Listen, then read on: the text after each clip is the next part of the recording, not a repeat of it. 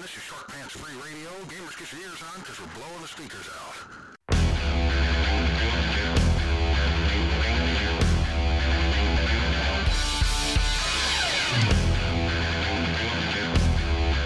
Grimdark Live.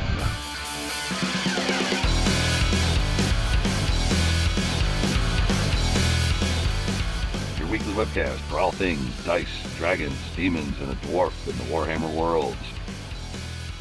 Don't miss our live show on Thursdays, but for now, you've got us on sloppy seconds with our podcast with the Grimdark Gang.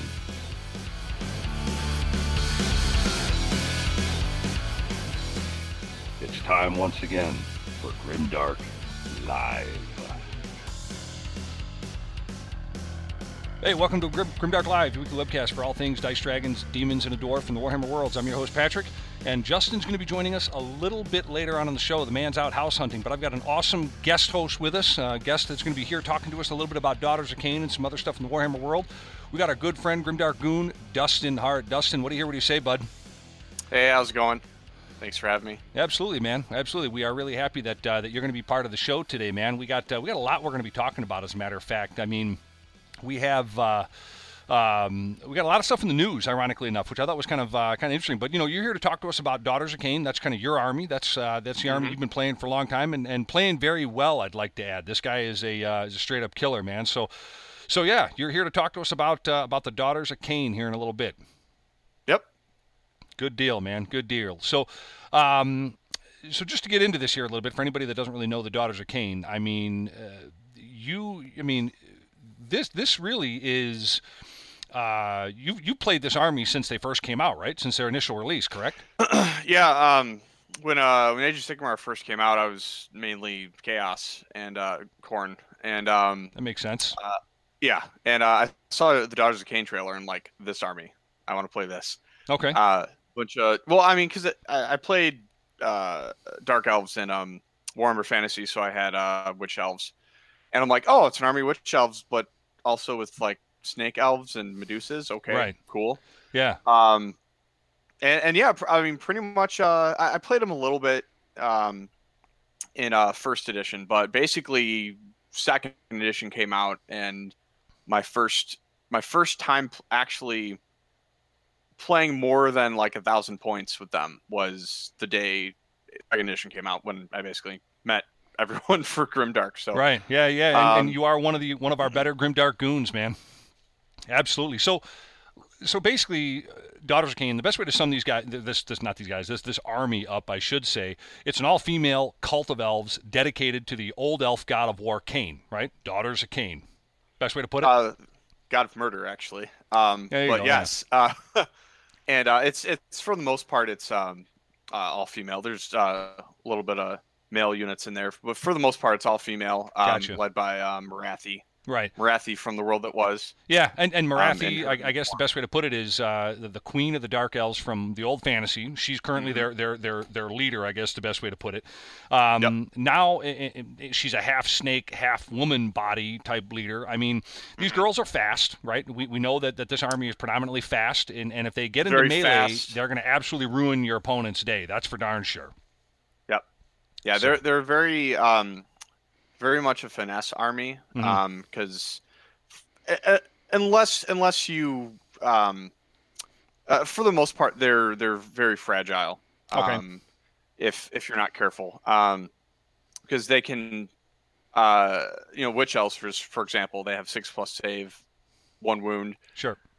If you're not careful, you could lose the whole unit to a bunch of battle shock.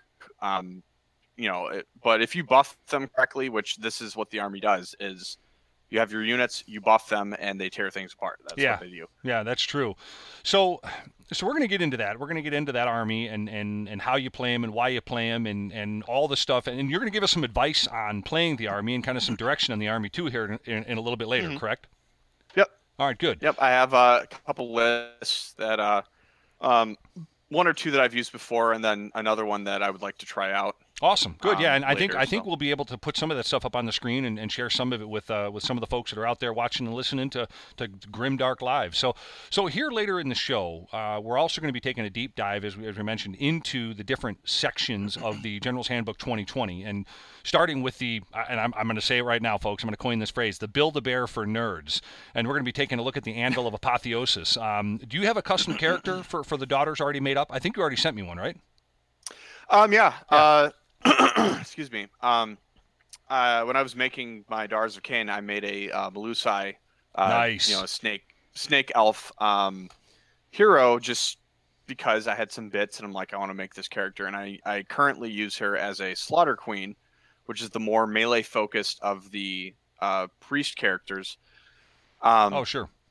But I mean, now she has rules, which is fantastic. Right. And I was able to keep her under the 20 point limit, and I didn't have to go into the ridiculousness of the 40 points. So I mean, for a 200 point model that can 6 attacks and do mortal wounds on 6s and do a D3 mortal wounds if I on a 3+ with a prayer ability, like, yeah, sure, I'll take that character for 200 points. Absolutely, man. And I like, and we're going to get into that a little bit. I like what they've done.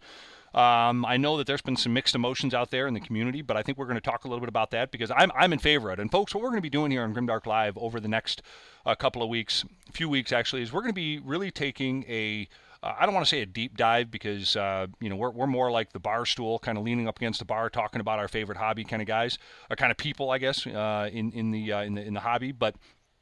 I think what we're going to do is we're going to look at each section of the General's Handbook and really kind of talk about it, what it's going to do for the hobby, where things are going with it, how we feel about it, and maybe by then we've had a few war meets and gotten some games in. So we're going to start today with the Anvil Apotheosis. We're going to talk about the Build-A-Bear for nerds. We're going to be getting into that. But before we get into the news, before we get into the Daughters of Khaine, before we get into the General's Handbook 2020, again, we're going to be talking about the Anvil of Apotheosis, we have some new patrons to welcome to the Grimdark family.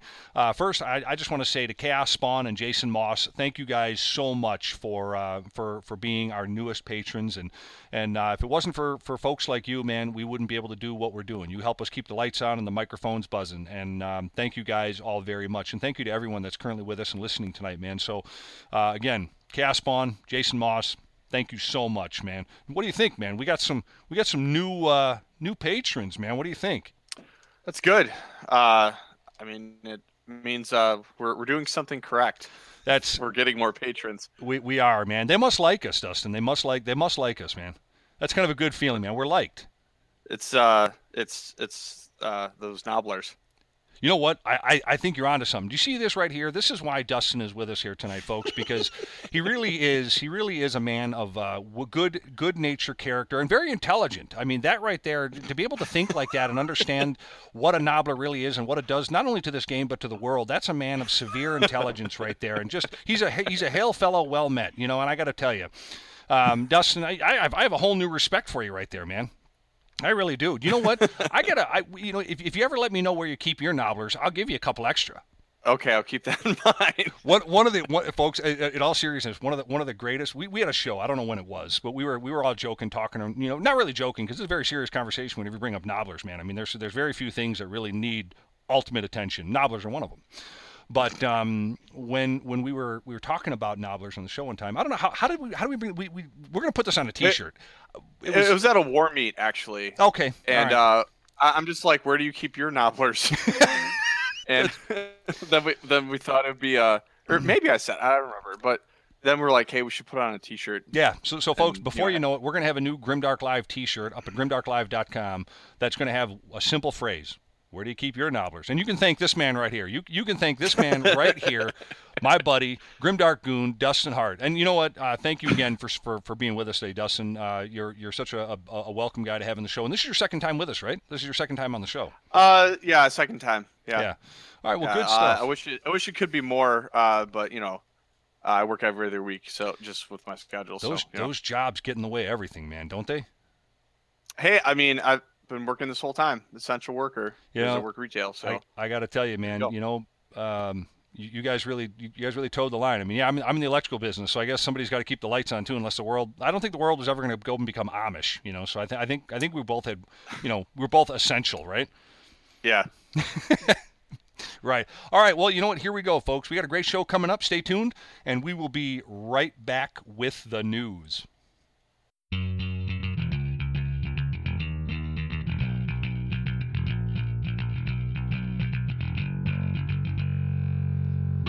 Hey, you Grimdark goons. Thank you all so much for listening to our Grimdark Live podcast. If you're new to the Grimdark Live experience or new to our podcast and like what you hear, please follow this podcast and pass us along to your friends. Let us know what you think about Grimdark Live in the show's comment sections, and let us know just how we're doing. Also, don't forget to catch us live on Thursdays. And if that isn't enough for you, check out our website at www.grimdarklive.com. That's grimdarklive.com.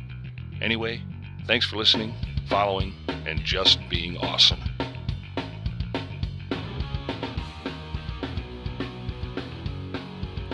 All right, folks, we are back, and we're going to be getting into the news. We have quite a bit actually in the news, which is kind of funny because you know, you think in a pandemic like this, but the news just keeps coming out, and even not only with a pandemic, but a lot of the news is mostly 40K related. But we do have some news here. Have you seen the Indominus? Yeah, Indominus for sure. Have you seen the new rumor engine that's been up? I don't think I have. Okay, let me throw this up here on the screen for everyone. So we got the rumor engine that's been released this past Tuesday. Here it is, folks. I mean, to me, it looks like it looks like a bunch of locks of hair with some hooks in it. I mean, Dustin, if you're looking at the same thing I'm looking at, man, what do you think it is? Oh yeah, I saw that one. A lot of the speculation right now is it might be a new Helith Hesperax or Elith Hesperax. Oh, 40K, right? That's 40K. Yeah, Dark okay. Eldar. Gotcha. She still has a model in Finecast. And a lot of people think that's hair with, you know, some like flesh hooks in it. Interesting. Yeah, I'm leaning towards that. That's what I think it is. Yeah, just yeah. to update the character. I mean, you know what's funny is you know the bladed hair. All right. So there's one Dark Eldar character I believe that you just that's who you just mentioned, right? Lilith Hesperax, yeah. Okay, all right. I mean, if it's not her, then I guess maybe it could be some unseen shadow elves for Warcry. Maybe I know that was promoted a while back. That would also be amazing, but yeah, I mean, I kind of hope we don't. Yeah, we're not really sure. You know, it could be. I mean, it could very easily be something chaotic as well.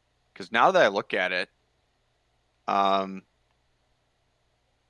think those are two tails. Actually, I don't think that's hair. Interesting. I think those are two tails for something chaotic. Now that I look at it. Interesting. You know, I'm not exactly sure either. I'm not exactly sure either. But you know, being that everything lately has been 40K and everything has been pretty much. It could be something like that because you know, with the unbelievable success of that Indominus box, I think that. That why not? I mean, I think they're gonna. More. I think GW will continue to ride that gravy train with biscuit wheels on this one. So yeah, I bet it is that Dark Eldar 40K character you were talking about. Sorry, folks. For any of you 40, for any of you 40K people out there that are listening to the show, and I'm stumbling through trying to figure out who the Dark Eldar lady is. That's just me not being a 40K guy. And ironically enough, we have a show with a 40K name that talks about Age of Sigmar. Go figure. I don't know. Keep drinking. It'll make more sense soon. Age of Sigmar is pretty grimdark as far as now it is, yeah. Fantasy. Yeah. Now it is, yeah. All right, well let's keep rolling with the news here. And you know, folks, I want to get into a topic that before I kind of click over and show the image, I want to get into a topic that I've been hearing about. I'm going to hopefully use good English here, an escalative way. You know, and offline, Dustin and I, we had a conversation about what we've been hearing regarding this Arch Warhammer guy. And Dustin, you know a little bit more about this than I do. And folks, we know that this is becoming a very political type of thing, and we're not here to talk about that. As a matter of fact, I'm here to kind of understand what it is a little bit, and I don't think we have really the authority or the skinny, but I'd kind of like to hear what this is all about, why this is an issue. And Dustin, I know I'm kind of throwing you in the barrel here a little bit, but I know that you have a little bit of an understanding of what this is, correct? Yeah, because it was one of those things I just kind of stumbled upon his first video, which was on the 2nd of July, where apparently Arch had a mark against his YouTube channel for using the word Warhammer. And apparently, and apparently in the email he was sent, GW, or this representative of GW, said there's a mark against his channel for having the word Warhammer on a YouTube channel that's monetized. That is not official. Okay. All right. Okay. And so they were pressing a copyright issue. Which, I mean, GW, is very aggressive with their protecting their copyright. Well, of course. Because if they don't, they will lose it. That's why. Right. But the problem is, so this happens to his channel, which Arch said he's willing to, remove it from the channel name and the URL, but not from you mean videos. the word Warhammer? The word Warhammer, yeah. Okay. He's willing to remove that from his channel. Now it's just called Arch, instead of Arch Warhammer. But the potential can of worms is, which he goes more in detail on his video. The potential can of worms is, if he fights this, and now GW could potentially have to, and it's weird. They immediately put a strike on his channel. They didn't just say cease and desist. Hey, can you not use the word Warhammer or something? The potential problem is now you have every potential fan based war YouTube channel could be affected by this. Well, I mean, they do have their own channel podcast, or Stormcast, I mean. So, I mean, that could be something that they could be looking at, heck, even folks like us. Warhammer Weekly. I wonder if Vince and Tom are going to have to change their show. I could see where this is going to be affecting things, but I kind of want to take a step back. And folks, we're not taking sides on this thing. Grimdark Live isn't about that at all. As a matter of fact, if anything, we're kind of the resident goofs. We like to have fun, and we're not really going to talk about war scrolls and all that other and data sheets and all that other kind of stuff that a lot of other shows are going to do. We'd rather make you laugh. But I wanted to touch on the static in the community about this guy who calls himself Arch Warhammer, I guess now Arch, or whatever the heck it is, I don't know. Anyway, the gist of the story is, for a lot of people who are catching up to this like myself, is that he's a YouTuber. And I think his channel is rather 40K, and it's funny that I've never heard of the guy before, because he's got 40K. Yeah, it's funny that I've never heard of the guy, because he's got 225,000 followers. I mean, that's a lot of glue sniffers right there, man. I mean, that's a lot of people. And I guess, like I said, he's mainly a 40K content producer, but he has nonetheless been harassing, from what I understand. How I came about this was, I guess he's been harassing Games Workshop lately on everything related to corporate ethics, to politics, and it all revolves around the press release that GW came out with that stated, Warhammer is for everyone. You remember that one? Yeah, and this is where it starts getting dicey. Getting a little dicey. Because at first I thought, okay, it's GW defending their copyright. Okay, fine. And on his videos, he posted another video where apparently some I don't want to get too much into it, but apparently there's a gaming company that pays his or sponsors his channel, apparently, and apparently they were told, this is hearsay, but they were told not to work with him. Oh, apparently. Now, okay. I mean, that was just in the second video, and then kind of from there, I'm not sure how much that got resolved, but then he started immediately talking about the Warhammers for Everyone post. Sure. And, specifically commenting about the last line of that post, where, and this is where we're getting. As a side note, if I can just say this right now, as a side note, I really wish, and I think a few shows ago, I think it was maybe when Steve's last show that he was on. I think we even said it then. As a side note, folks, I want to say this. I really wish GW had not come out with the statement at all. It really has caused a lot of issues. But anyway, we have a show on this. I'll link it in the show notes below if anybody's interested in hearing about that or seeing that. I mean, but again, I think that this kind of, I don't think this hobby has any place for politics, if you really want to know the truth. And for that fact we're here to chuck dice. Exactly. But back to this Arch Warhammer guy. Is his British accent real? I mean, it sounds like if I were to try to attempt to do a British accent, it sounds terrible. Is it real? I think he's Norwegian, or something, because he mentions Norwegian copyright law in one of his videos. Okay. And how basically what's happening wouldn't fly or something, but it's U.S. copyright law or something. Okay. Yeah, it's a mess. It is goofy, but as I said before, I didn't mean to digress on that one. I was actually trying to be a little bit funny, but GW might have been virtue signaling with their message, maybe. But from what I've seen in this guy's recent videos, his gripes are that GW is price gouging, and he's calling out GW for hypocrisy on their message of Warhammer is for everyone. I think he stated, or maybe stated something, or started an email campaign or something like that. I'm not exactly sure. To get GW the hell out of the politics, which I agree with. Yes. And just have them concentrate on making plastic little dollies for all of us. Yeah. So. Yeah. And I'm going to say this right now. That makes a little bit more sense, yeah. And I'm going to say this right now, and I think, Dustin, you'll agree with me as well. I don't disagree with that one bit. I think we should keep politics out of the hobbies. I've said probably 100 times. Yeah. And this is how... Go ahead, man. Sorry. No, I'm just agreeing with you, yeah. And this is how... this is how things like this get I think, over the top. They become ridiculous. And I think that's what this story really is. And somehow this thing became left versus right thing. And this his underlining message here is that he's targeting a company, Games Workshop, for getting into politics and making a series of rebuttals to other people who are targeting him as a person. The whole thing has gotten cockamamie. And this is why I think we said 3-4 weeks ago on the show when they first came out with this message, and we applauded this message. We said it. We actually put up a post that said, we're behind you 1,000% on this, meaning Grimdark Live. But for gosh sakes, I tell you what, I wish they wouldn't have done it. I really do. I really wish they wouldn't have done it. It polarized so many people. And let me ask you this. That's the word. Yeah, and let me ask you this. And everyone else watching and listening, answer me this.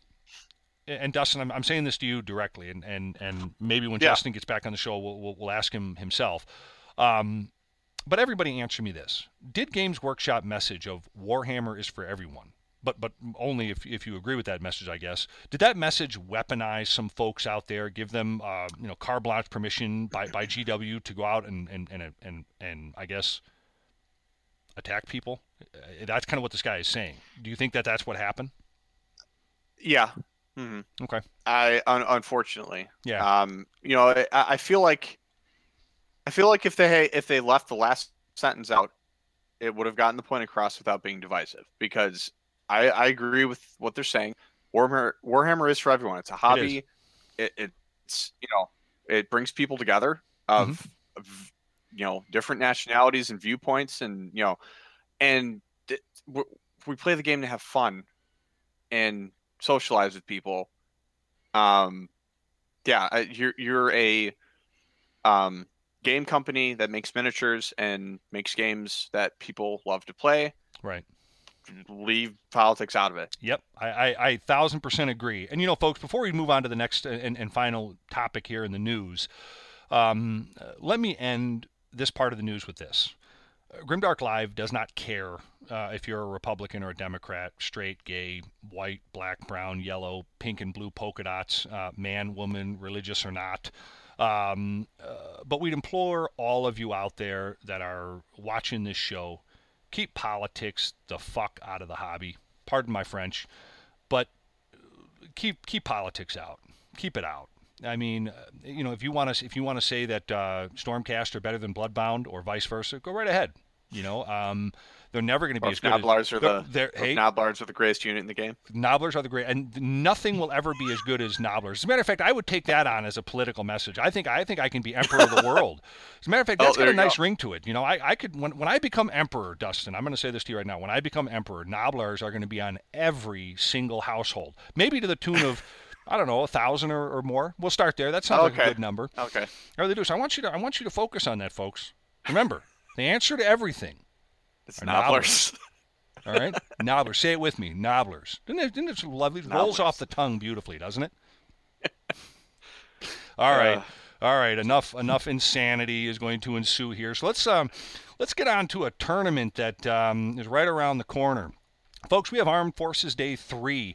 That's going to be on August 8th and 9th. That's going to be coming up here. And this is going to be our third year for this 100% charity event to support our active duty troops. And Armed Forces Day tournament is going to be held, as I said, August 8th and 9th.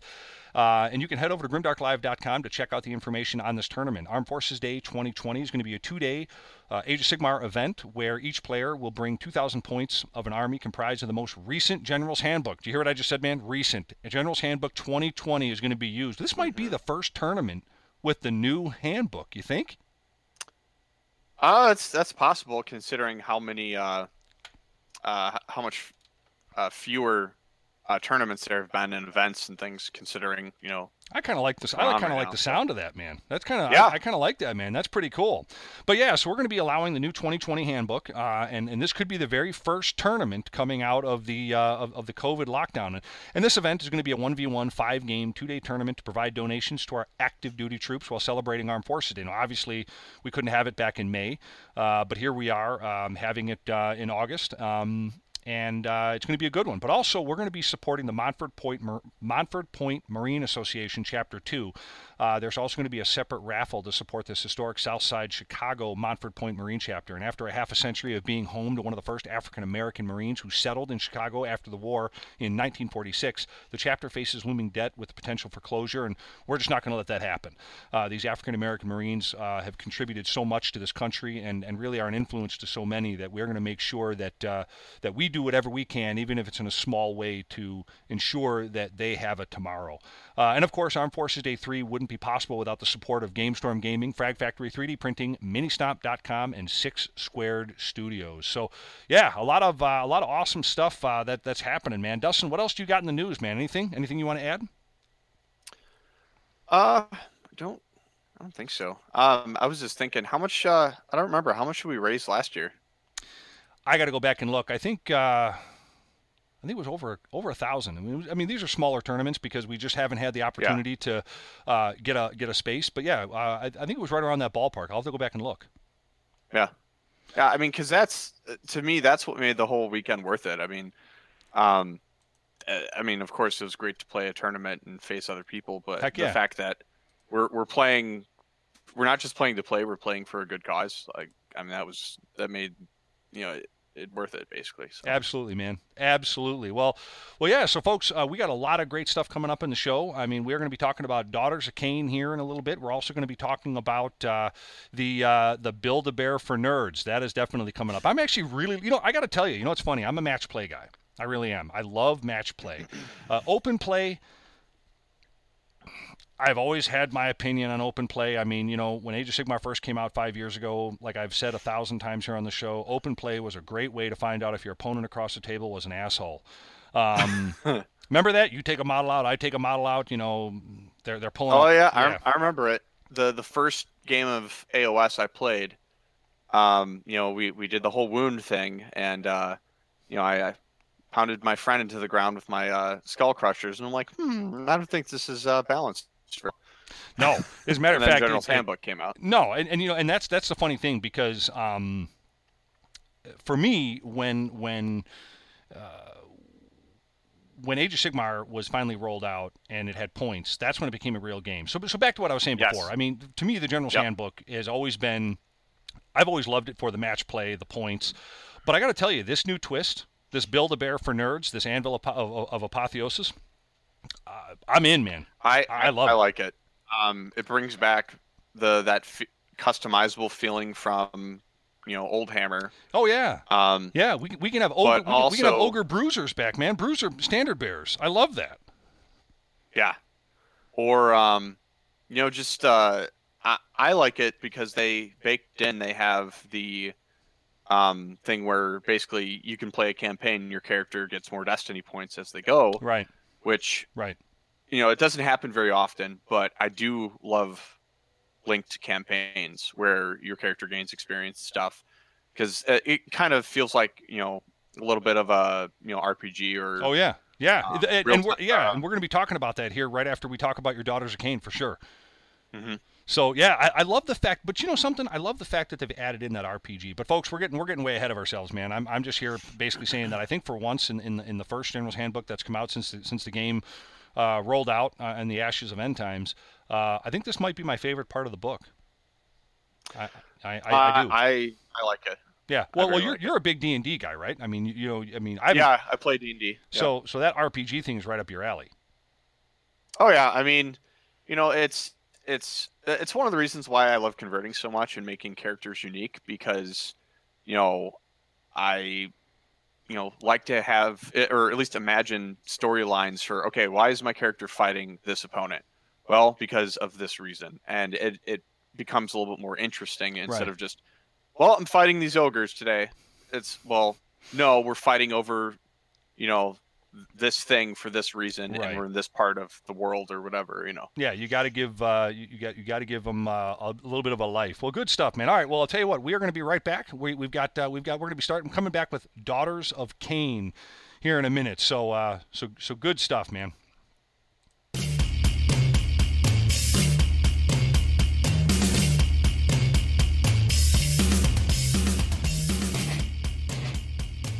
Hey gang, I wanted to take a break in today's show to introduce one of our sponsors and a great store for all of your hobby needs.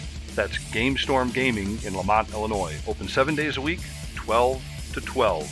GameStorm Gaming has got you covered for all of your hobby and gaming needs. They got Magic the Gathering, War Machine, X-Wing, Game of Thrones, Force of Will card game, PC gaming and repair, Warhammer 40K, and Age of Sigmar, and a ton more. Grab paints, brushes, cases, dice, and a lot more at GameStorm Gaming in Lamont, Illinois. Stop in and see John and the gang there at GameStorm Gaming, located at 1243 State Street, Lamont, Illinois, or check them out on their website at GameStormGaming.com. Again, that's www.GameStormGaming.com. They also stay open past midnight for special cases and events. So get over there and get your nerd on with GameStorm Gaming, 1243 State Street, Lamont, Illinois, 630-243-9330. Again, that's GameStorm Gaming, 1243 State Street, Lamont, Illinois. GameStorm Gaming is a proud sponsor of Grimdark Live. We hope to see you there.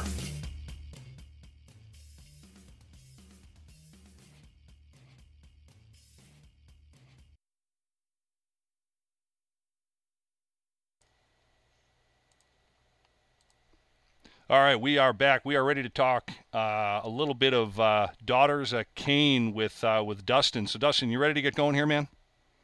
Yes, I am. All right, we are going to talk about this army. And, folks, I know that Justin is going to be joining us here in a little bit. As I said, he's out house hunting, but so we are going to take you through Daughters of Khaine here with Dustin. So, folks, let me just open up with this. If you like the idea of playing an army of bloodthirsty, fanatical murderers, but don't like Khorne, which is the army that Dustin here just came from, literally, we have an army of hot chicks and monster girls in bikinis for you to talk about here. So we're going to be talking about Daughters of Khaine. So our guest tonight, as I mentioned earlier, our guest co-host is a great friend and someone who, in my opinion, is one of the best people to talk about Daughters of Khaine, and that's Dustin Hart. Dustin, thanks again for being with us tonight, bud.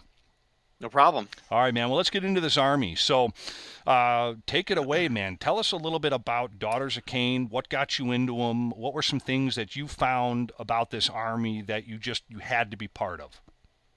Well, again, the initial trailer they played when the army came out is just probably one of the best army trailers I've seen. I mean, they teased that before with some like lore with this artwork on a video, and basically Marathi talking.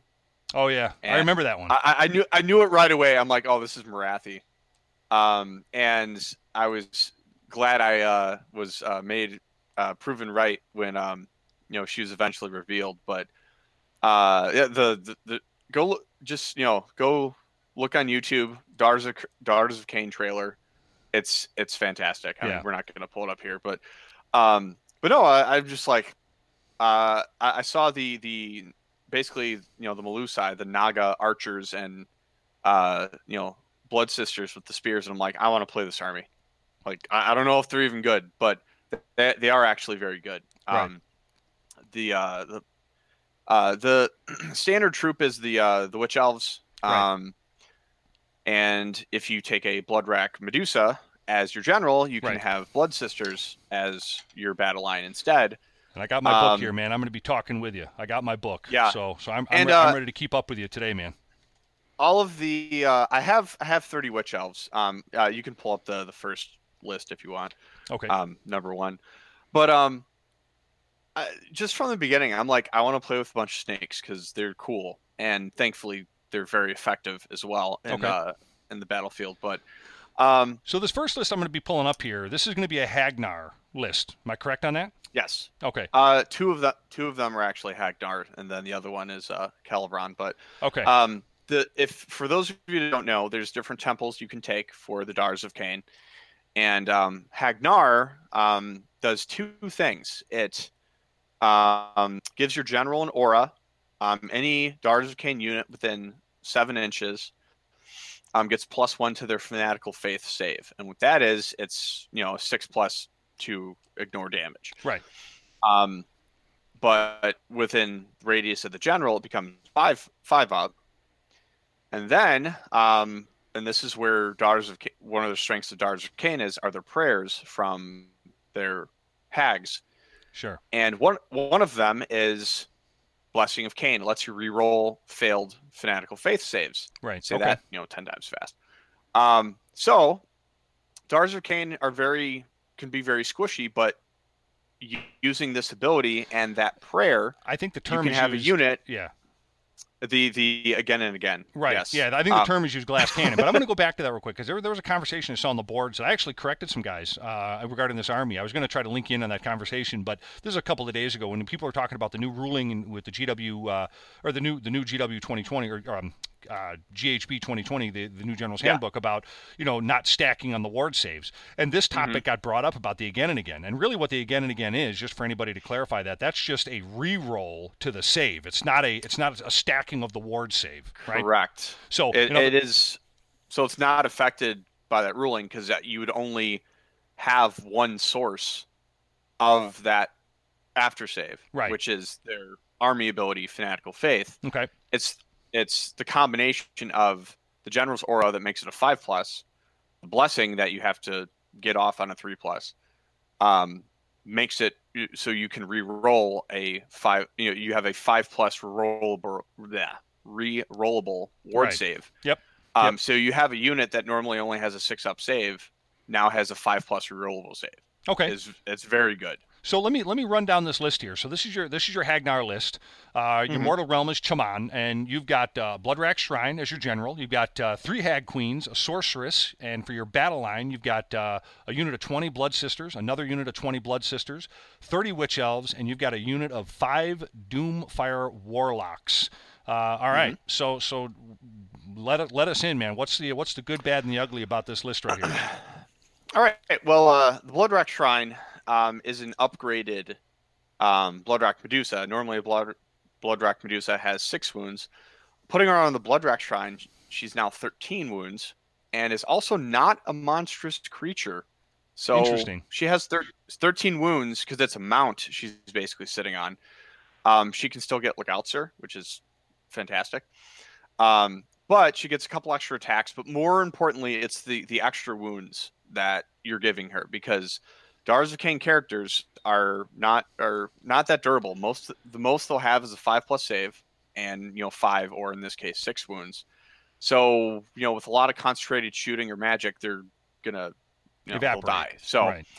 So because her ability, the Devoted Disciples, is so important to keeping the army alive, That's why I usually do the Blood Rack Shine, because she'll have more wounds. I gave her 1,001 Dark Blessings, so she's a 4+ save instead of a 5+. Right. And she does benefit from her own command trait, the improved Fanatical Faith save. Sure. So she's pretty decently tanky, pretty slow, only 6 inches instead of 8 compared to the other snakes. But it's worked pretty well so far. But she's very important to, she's basically the linchpin of the army. Okay. Which is why you want her to stay alive as much as possible. Now, the other important thing, which is why I have 3 of them, are Hag Queens. They actually went up 10 points. There were 90 points. Now they're 100 points each. Which now was that a fair bump? I mean, obviously you're not going to like it because you played the army, but that was kind of fair. I thought. I would say, just to keep them in line with other characters, yes. Back at the beginning of 2nd edition, when there were 60 points, even I said they were undercosted. But I remember that. Yeah. The real reason you take Hag Queens, first of all, is for their blessings. They on a 3+, you can cast a blessing on a unit, and usually they're a buff. I have 2 here. Blessing of Khaine lets you reroll your Fanatical Faith save. Catechism of Murder, any unmodified 6 to hit becomes an additional hit. Okay, it's fantastic. Yeah. The other one is Covenant of the Art. I can make a unit immune to battle shock. But the other advantage of the Hag Queens is they all have an ability called Witch Brew. It's an ability in the hero phase. They choose a unit within 3 inches of them. That unit drinks from the Witch Brew. They become immune to battle shock and can reroll all failed wounds. Okay. Which is when you're doing a crap ton of attacks. And that's effectively called the again and again, right? I mean, a lot of Daughters of Khaine is re-rolling things. So okay, all right. Maybe I got that confused. Sorry, I didn't mean to. To cut again you and off again there. is the re-rolling the Fanatical Faith save. This is just re-rolling all wounds. That's right. I'm sorry. Yeah. Okay. All right. Yeah, and actually, I need to go back a step here. If you're not familiar with Daughters of Khaine, each turn they get a re-roll of 1 of something. So, first turn they can re-roll 1s for running. Second one, they can reroll 1s for charging. Third turn, reroll 1s for hits. Fourth turn, reroll 1s for wounds. Fifth turn, reroll 1s for saves. Okay. So immediately they have rerolls, which are nice. Now, this is why Hagnar is amazing. The Voted Disciples aura, improving that Fanatical Faith save. That's good. What is amazing is turn 3, the entire army, instead of rerolling 1s to hit, reroll all hits. Wow. So, if I have a unit that it's turn 3, and they have Witch Brew, they're rerolling all hits, rerolling all wounds. Okay. So, and you could have a unit of Blood Sisters or Witch Elves that are throwing out 30+ attacks, rerolling hits, rerolling wounds. It's amazing. Sure. Because they become, on turn 3, they become so efficient in dealing damage. Now, granted, you have to stay alive until turn 3 for this to happen. Sure. Which there are some games that have ended on turn 2, which means I'm not really getting half my army benefit. But if I can last till turn 3, hopefully the tables will start turning. Right, and I mean, is that predominantly your game plan? Is that type of a longevity stint? Let's get you through turn 3, and then you think you're pretty much home run after that, or home free after that? Yes and no. Because the problem with Daughters of Khaine, even with the the blessings and the Fanatical Faith save, they are a glass cannon. They deal damage. They cannot take lots of damage. Now, granted, I have big blobs of units, with 2 units of 20 and a unit of 30. They can't take a lot of damage though. Okay. So and that's kind of the thing, which is why I like them, because I'm not just gonna sit and camp on an objective. I have to go and kill you before you kill me. Right. And it forces me to play tactical. I can't basically it's very hard to be cheesy with this army, which Okay. it forces So- you to think tactically. So they're still elves. They're very unforgiving. That's Yes. every elf army I've Yes. ever played. I came from, as you know, a high elf player back in Warhammer Fantasy Battles, and they were that way then. They could hit you hard, but they couldn't take a shot at all. I mean, they were all glass cannony, and you know what? They were very unforgiving. If you made a mistake, you generally paid for it in double. Yeah. So And that is definitely true, even with this army, even with me using it for so long. I mean, last year at Armed Forces Day, my game against Rob, I borked my deployment, and that cost me the game. that'll do it, man. I learned a lot in that game, let me tell you. That'll do it. But yeah, and because if I'm out of range of my buffs, I've done this before. My witch elves can run and charge. And I've done it where they've gotten out of range of my Hag Queen. Now they're not immune to battle shock next turn. They just die. Okay. And it's a lot of dealing. You have to keep all the synergies together, because if you can, they're very, very deadly to face. Oh yeah. But now there's part of those can't- synergies as far as their 5+ word save. That's not wholly within, right? That's still just within. So you could still conga line out your units a little bit, right? Yeah, it's only 7-inch range, but it's within. It's not wholly within. Well, that's huge. Now, That's awesome. Yes. Now, if they changed it to wholly within, I certainly hope they would extend the range more than 7 inches. You'd probably go back to corn. Well, I don't know about that. No, I'm kidding with you. I don't All know right, so about that. let's take a look at the. I mean, are you ready to go on to the next list? The Temple Nest. Oh yeah, we can go on to that. The only thing I'll mention is the Doomfire Warlocks are kind of an interesting thing. Yeah, just let's talk about those guys for a second. I mean, you got a unit of 5 of those, 140 points. because they went down 20 points, which is great. So they're 140. You have a unit of 5 cavalry models that 14-inch movement. Mm-hmm. They have crossbows. I'm not really worried about that. The real reason you take them is as a unit, as long as a unit they are a spellcaster. Not bad. And their signature spell is very good. If you have 5 models, it's D6 mortal wounds. Now, you could take a unit of 10 and it's a flat 6, but it's not worth it. Okay. Because the problem with them is they're a skirmishing unit. They're okay in combat. They're not amazing. The real reason they're there is to move fast and cast spells. Sure. And maybe pepper a unit with a little bit of crossbow bolts, but that's about it. But it's nice because the number 1 spell that I need to be casting on my Bloodrack Shrine is Mind Razor. Okay. Which I'll explain what that does really quick. It gives a unit an additional rend, which is great. Occam's Mind More Razor. important. Yeah. Okay. Basically. Mhm. More importantly, is if my bravery is higher than the unit that has the blessing, the unit that's attacking, my unit, if my unit's bravery is higher than yours, the enemy, they do an additional damage. Nice. That you add 1 to the damage. For Yeah, the that weapon. has gotten me in a game. I think. Well, you and I actually we're usually playing. We played against each other quite a bit. We just recently played on the same side of the table in a team game for the first time I think ever. Right? And probably first time in like almost a year. Yeah, honestly. but you've Usually face each other. definitely done that to me quite a bit. Now before we move on to the next, well, I guess your next list will answer the question that I was about to ask you. So let's roll on to that next list, shall we? Yeah.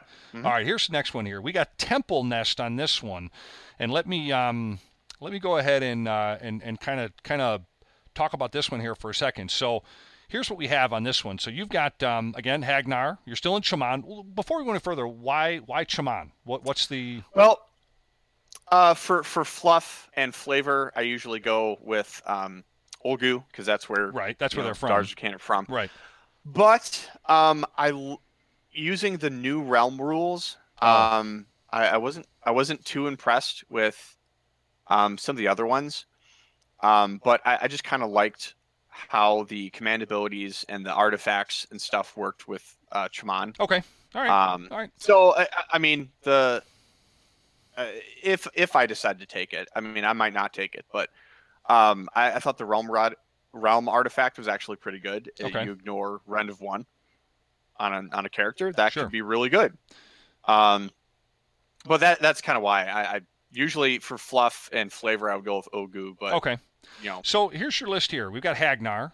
You've got a Bloodrack Medusa as your general. We got 2 Hag Queens, another allied in Sorceress. We got 2 units of 20 Blood Sisters, a unit of 20 Witch Elves with their pairs of knives, and you got 2 units of 5 Bloodstalkers. That's interesting because I don't see a lot of people running those, so that's interesting. And then you got Battalion, you got Temple Nest. All right, man, coach us a little bit on this one. Tell us a little bit about this list. All right. And before I forget, the reason I put the sorceress in there is for her spell, which is a Word of Pain. Oh yeah. It does D3 mortal wounds, and then the target unit subtracts 1 from their hit roll. Got it. That could be really, really good. So it's just kind of it usually is. Yeah. I mean, and also Bloodrack Medusas which are the main spellcaster for Daughters of Khaine, are 140 points. And I can just squeeze in another spellcaster for another unbind or whatever for 90 points instead. So that's really why the sorceress is in there. So the Temple Nest Battalion, you have to have a Bloodrack Medusa, which can be on foot or on the shrine, believe it or not, because it's a mount. And you have to have 2 units of Blood Sisters and 2 units of Bloodstalkers. And the advantage of the Temple Nest Battalion is in the combat phase, if you roll 1 against a Temple Nest unit, they FAQ'd it. It's unmodified, so it's after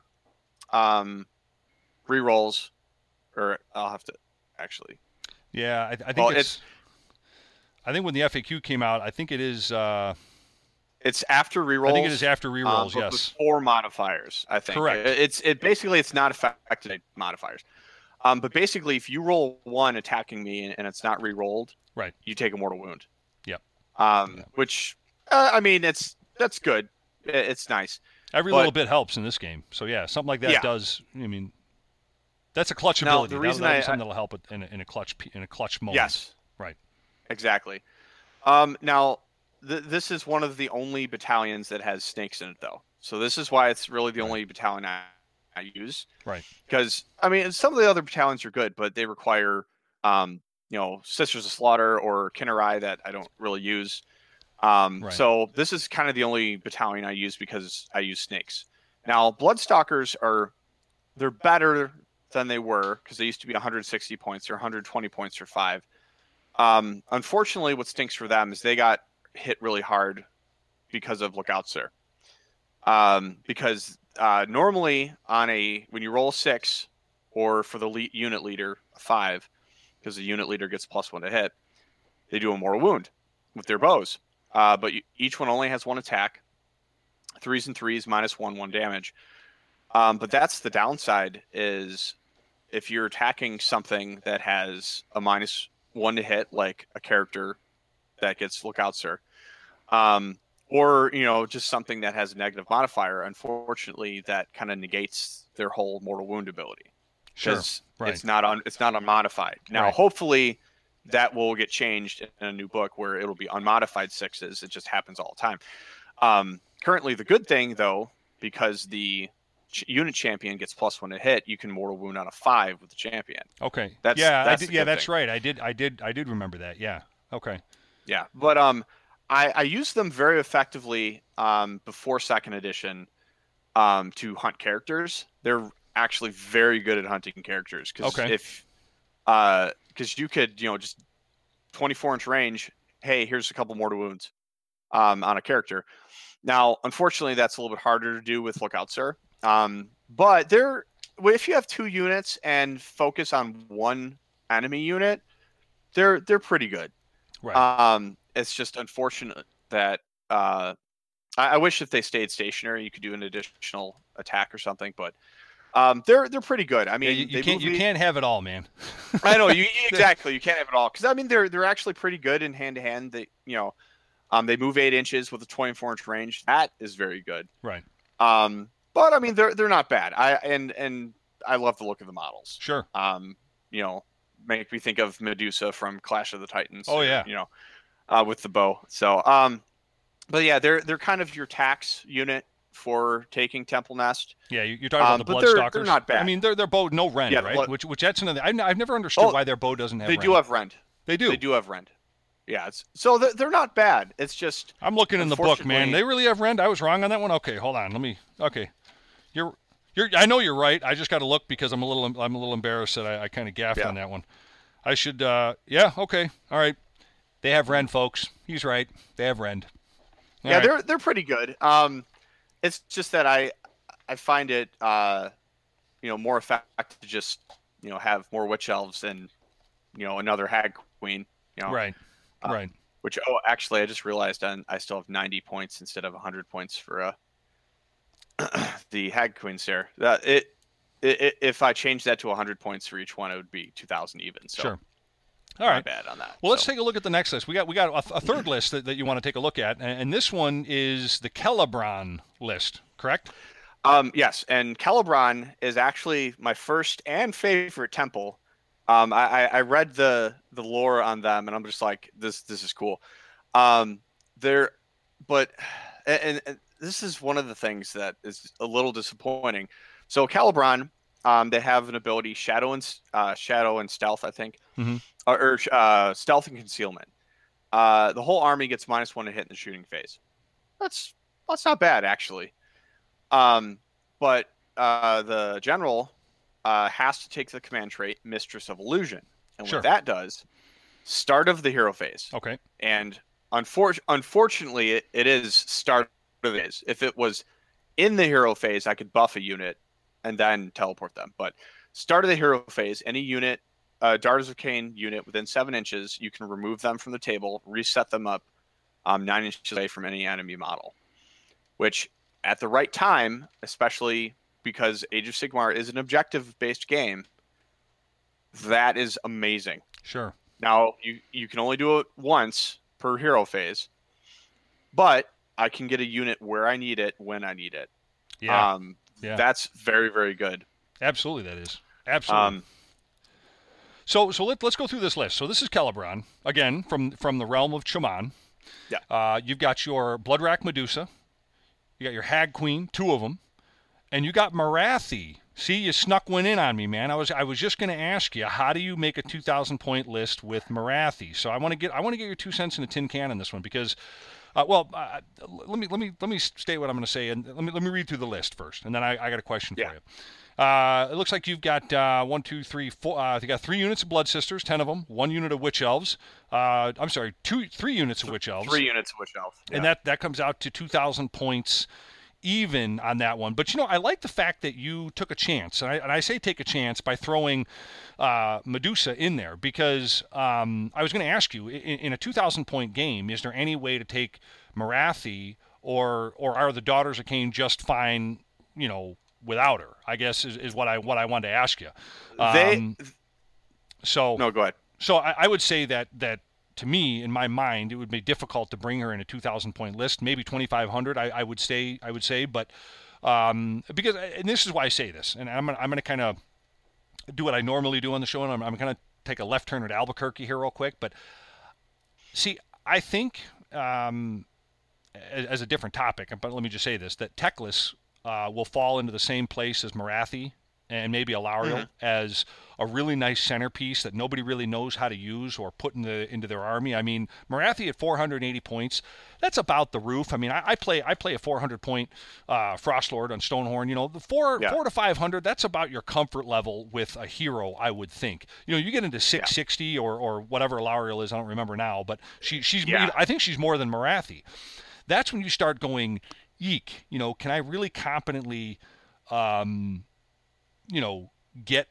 get her in an army? But I want to hear about this. Tell me a little bit about your philosophy here about how you got Morathi, the High Oracle of Khaine, in this list, and what was your thinking behind it with a 2,000 point list, no less. I actually kind of think it's cool.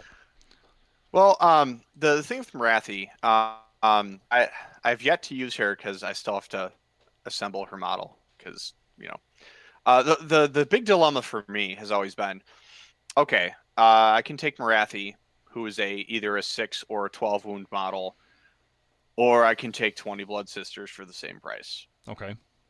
points wise. So and with objectives and all that kind of stuff, you take the Blood objectives. Sisters. Yeah, take the Blood Sisters. That's Right. 40 wounds you have to deal with.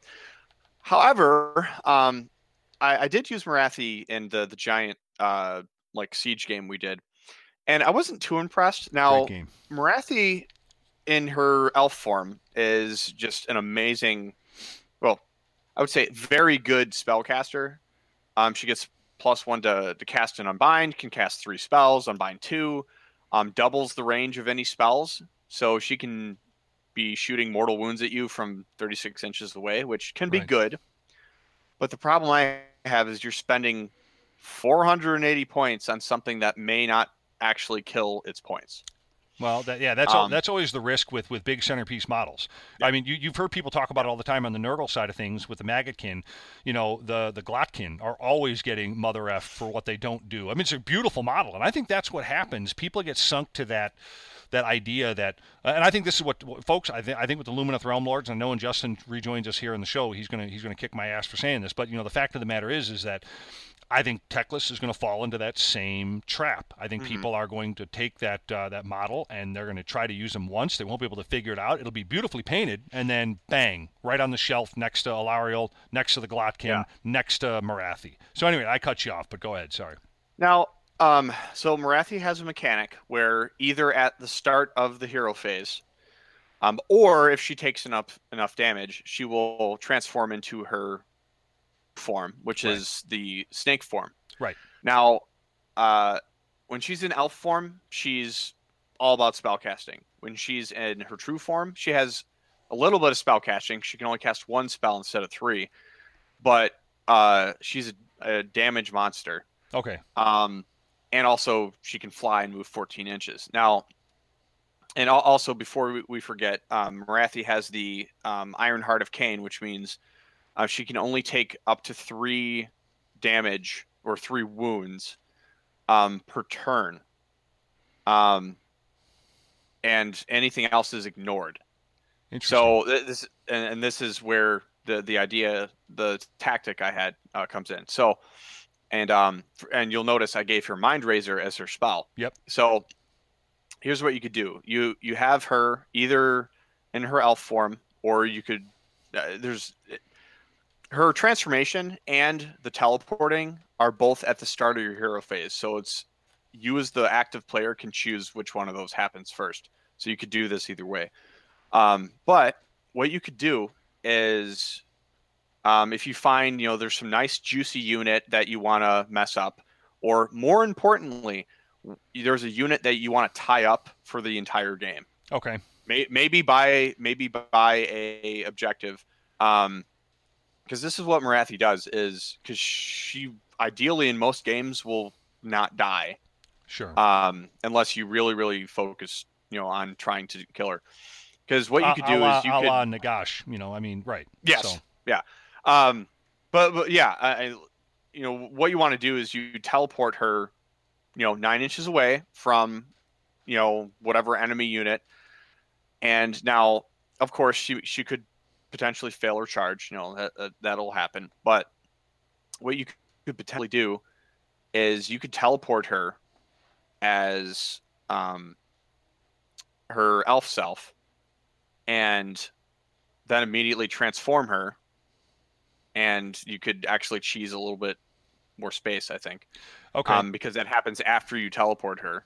But I don't think I would do that because I don't want to be a jerk. But but in a tournament play or in a competitive game play, that would be a viable thing that people could do, that you would do. But obviously, in a friendly game, you wouldn't want to be the jagoff that would have to do that. But in something like this, you'd say, "Yeah, I'm going to do that." Right? I mean, that would be and because the only stipulation is you have to try and center the model as close to her original position as you can, measuring from the center of the base. Okay. But you can technically. You have to, if that's not possible, you can move her up to 14 or 15 inches from her original spot. Okay. The stipulation is the base has to fit, But, so obviously, go ahead. No, go ahead. My question is, so when you teleport her, all right, she's in her elf form, you teleport her, she's got to be 9 inches away from enemy models. Obviously, you transform her into the big bat meanie that she is, right? Mm-hmm. And now her base is bigger. Do you think that could be a conflict in the game? I think it definitely could. I know they specify that if you transform her and she's over 15 inches, or she's over 15 inches away from where she originally was, she can't move in the following turn. Gotcha. Which that makes sense. Gotcha. But also the stipulation is when you teleport a unit, they can also not move in the following movement phase. So I would say you could potentially, weasel out maybe a couple inches because you put a smaller base 9 inches away, and now her base suddenly becomes bigger. So she'll probably have less than a 9-inch charge. Gotcha. Because the base is bigger. And you want to know something? I just heard the door open and close, man. Justin, you're with us, man. Yeah, I just got here. Welcome, hey. Dude. Welcome, folks. Welcome. The show is complete, dude. Thank you very much, man. I know that you've been up against it, trying to get some stuff done in life, and I appreciate you being with us, man. Justin, welcome problem. back to the show. All right, so Justin, Nice. You walked in, man. We are talking about Daughters of Khaine, and I Dustin figured here. you would be. That's it, man. Dustin here is educating us on why we all should be playing Daughters of Khaine. So, and Justin, I mean, those tricksy elves. Tricksy elves. That's right. That's right. So yeah, we were just going through the third of his lists, man. We're talking about Celebron here. So the Celebron list, and he was informing us why. See, I had asked him a question. What is it? I mean, he's carrying Morathi in his 2,000-point list, and to me, I had asked him, is Morathi something that you can competently think you can see in a list? Being that she's 480 points, that's literally 25% almost of your 2,000 points. Is that something that you would competently see? So I'm surprised that he's got a list here that's showing Morathi, that he's actually has her in the list. So Dustin, sorry about that, man. Didn't mean to interrupt you, but yeah. And the other thing I was saying was, to me, I'm always afraid that Morathi, and I think we've already seen this because the army's been out since 2019. Right. That Morathi's kind of been on the shelf with Alariel and the Maggot and the Glotkin, is one of those centerpieces that is really awesome. And as I said before, and I'll just repeat it, and then I'll shut up so Dustin can finish what he's saying. But I think just like Morathi, just like Alariel, just like the Glotkin, I really think Teclis. See, watch this, Dustin. Watch how pissed off Justin gets when I say this. I think Teclis is going to end up on the same shelf as the rest of these big beautiful. And don't get me wrong, I'd love to see myself wrong on this one, but I got a feeling that. And Justin, we talked about this last show, that I'm afraid that Teclis is going to get the same shelving that Alariel and Morathi have already, and the Glotkin have already pretty much gotten. So. You know what? I would probably say he might, but we'll see. We'll see. I mean, we're going to be coming around here to Daughters of Khaine pretty quick here. I mean, the storyline, the history, the lore, everything that's coming out of Lumineth, Rome Lords, everything is you're starting to see matchups between the history and the lore of the two. And I think once we see Tyrion hit the table, which will be after the re-release of Daughters of Khaine. Right. Right. All right. So Dustin, let's finish up on the list, and then let's get into a little bit more of the lore and all the background of Daughters of Khaine. So here it is, man. Let's wrap up the Celebron list here. Yeah. So the idea I had was, okay, you teleport, Morathi, the one place your teammate or your opponent doesn't want, or close enough to it, because if they're smart and they know I have Celebron, they're not going to deploy, allow me a backspace, but. You teleport her, and then hopefully she casts Mind Razor on herself. So now she has an additional rend and additional damage. Hopefully, because her bravery is 9, which is pretty high. Basically anything other than undead for the most part.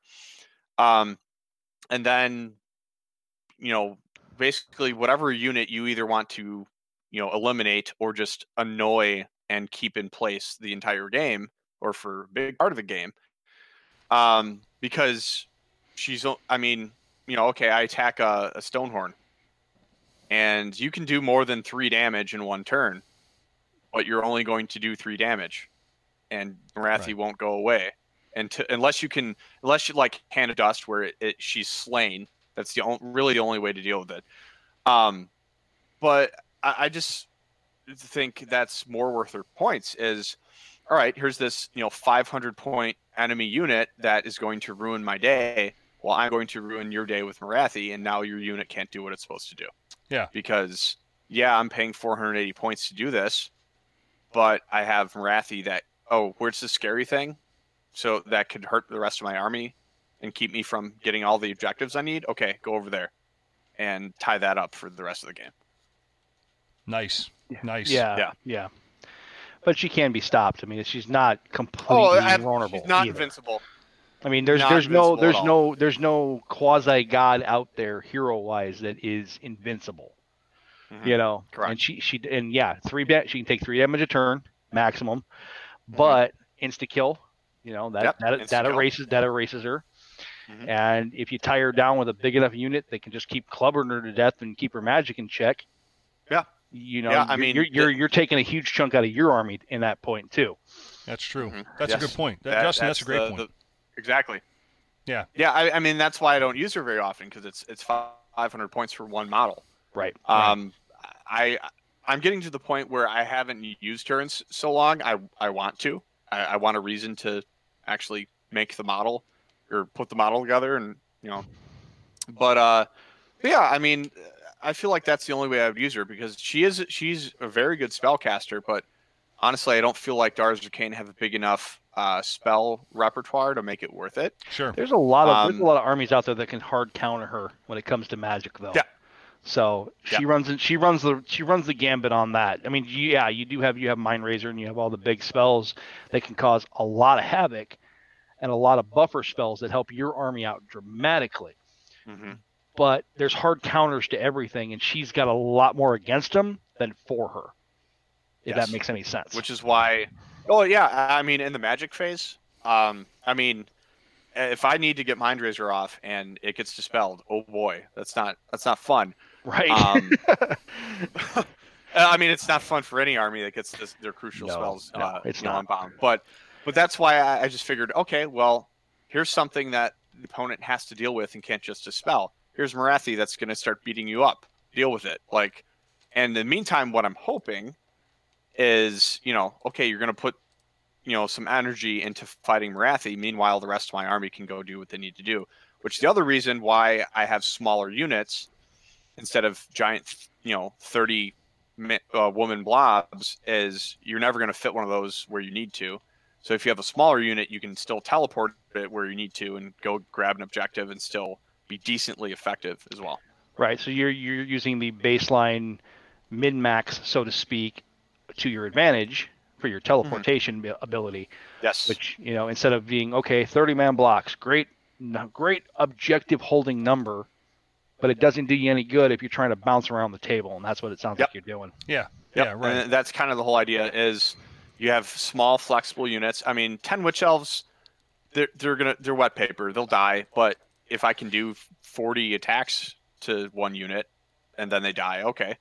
But also, more importantly, you left that objective, I'm going to go claim it from you now. Right. Because your unit's nowhere near it, and I can go over there whenever I need to. So you pretty much agree with the overall statement about Daughters of Khaine, just like almost every elf army that's ever been out in the history of this game, that the army is really just an aggressive glass cannon.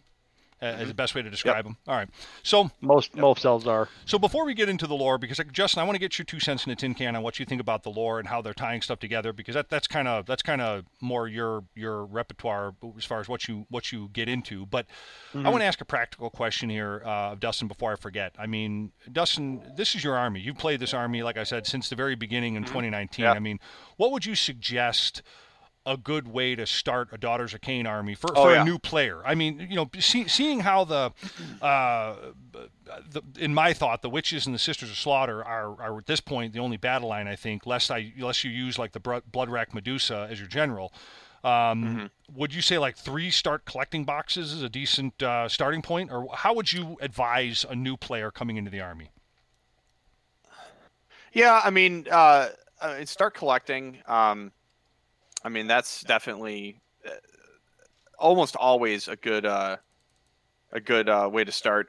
They did have a let's see, they used to have a the old Daughters of Khaine starter set was came with a basically a Bloodrack Shrine or Cauldron of Blood and 10 Witch Elves. Right. For I don't know, $75 or something, which was great because you were basically paying $20 for 10 Witch Elves.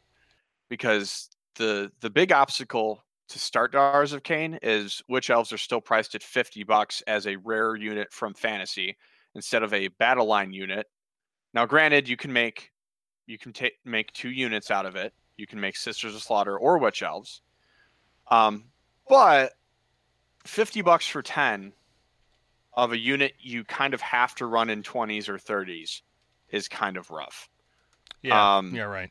Now, if you're okay with having having a Bloodrack Medusa, your general, you can get a box of 5 Melusai, use them as Blood Sisters. I think it's $50 for 5, which is, they're kind of a better value. 50 or 55, but yeah. Yeah, and I mean, that was one of the side effects of me wanting to buy a bunch of snakes. Is I'm getting a more effective unit for my money. Okay, basically. Right. Now, and I mean, and that's the hard thing with Daughters of Khaine is, it's usually run 2 ways: hordes of witch elves or snakes. And now there are ways around getting hordes of witch elves. You can buy them secondhand, or buy the old metal ones or whatever. You said horde, find didn't you? For cheap. I said horde. Yes, he said hordes. I was just checking. I wasn't sure if it was. Where's your mind at tonight? What are you talking about? We're talking about Daughters of Khaine. That's why I wasn't sure if he said horde or not. It's the army. Yeah, we know where your mind's at. Hey, come on. What are you talking about? All right, I got another question before I got. See how rude he is all the time, Dustin? I try to talk and I can't even get a word in otherwise. All right, here's my question. Looking through the book here. In the battle tome here, it mentions that you can take the Blood Sisters if your general is a Bloodrack Medusa. But does this mean it has to be a Medusa, or can it also be a Bloodrack Shrine since it has the Bloodrack Medusa keyword? It can be both. Yep. Groovy. Yeah, that's all I want. Okay. All right. Yeah, basically the Bloodrack Shrine is like giving her a mount, kind of. But yes, the keywords are all the same, which is why you can still take the Bloodrack Shrine in the Temple Nest Battalion because they have the keyword Bloodrack Medusa. Gotcha. All right, so let's briefly take a walk down a little bit. And as far as Justin, what you were saying before, and Dustin chime in, man. I want to kind of hear what you guys bounce off each other briefly about this. And then we'll get on to the General's Handbook 2020 as far as Build-A-Bear for nerds. But let's talk. Justin, what did you mean as far as when you got into the lore? I mean, let's hear a little bit about what you mean by that. Okay, so I've gone back in both the Daughters of Khaine book recently and the Lumineth Realm Lords book, and I just was doing the general base of the books. They've broken their lore down into the Before Time, the Age of Chaos, and then the Age of Sigmar. So there's 3 phases to where we currently are in the history and the lore. And in the Before Time, or the Age of Mythos, there's mention about how the fall of all the realms and the fall of the elves and the splits and everything of that matter that happened. Then we jump at the very back end of that. It talks about how the Daughters of Khaine, Morathi, the twin brothers, Teclis and Tyrion, and what's his name? Help me out here, Dustin. The son, Malaron, basically are trying to figure out how to try to get the souls out of Slaanesh, basically. Okay, right. Okay, and they come to what I would basically call a covenant agreement. It wasn't between the 4 of them; it was between the 3 of them. So they don't trust Morathi. Right? Because Morathi's not. Morathi is not a god, so they didn't actually take it into account that she was going to need anything. So the agreement they came to was that for all the souls that were reclaimed, they would divide them evenly amongst the elves, amongst these gods. And Morathi looked at him and said, "Well, if I'm going to help you, I want my fair share." Mm-hmm. So this has been reiterated in both books. So you have, of course, the elves that were taken to the shadow, which we have not seen hide or hair of them since. We have no idea what they're going to look like. But what it did say was that they have been reforged and retwisted into the vision of the shadow. So We don't know if it's going to be Dark Beast or how they're going to look. We don't. There's no other information other than that. Okay. It then mentions that Teclis took his souls, and with the first attempt at rebirthing the souls, which were diminished because being trapped inside of a, Slaanesh demon diminished all their souls. These were then the Iodine Deepkin, and they were still elven souls. They were brought to the forefront and everything else, but they were flawed because of the diminished soul. That's one of the reasons why they raid and they have to replenish their souls constantly. And this is why Teclis pretty much wanted to kill them. Correct. Yeah. Tyrion staved in and said, no, these are elven souls that we have fought all this time frame to free. Right. Mm-hmm. The other portion of the souls that was taken was for Heesh. It was taken for the realm of light. Right. And Tyrion basically forged the high mark. And these were beings of pure light, angelic, and it even says it in there, angelic, of angelic markings. Angel elves, really? Yeah, it does say this, and it says it in both books. Elves. And so as that society came to be, it was high enlightenment and things of that manner. Right. Then, basically, you had the Age of Chaos hit. Because now you've had Slaanesh being freed, all the gods are coming back into the world, the Sylvaneth are dealing with Nurgle, et cetera, et cetera.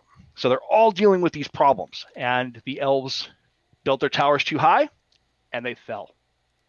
And this was, of course, what led to the birth of the Lumineth and the Daughters of Khaine, because they all went their own ways. Merathi got her souls, and she reforged them using her blood, the blood of Khaine, the artifacts of Khaine, the whole 9 yards, and that's where you got your witch elves and you got your Melusai. So that's where is the tie-in? Where's the tie-in that I think you're getting at? I mean, where do we think all this is going to converge? It's all going to converge once we see the remnant elves come out of Tyrion and the shadow of Ugol.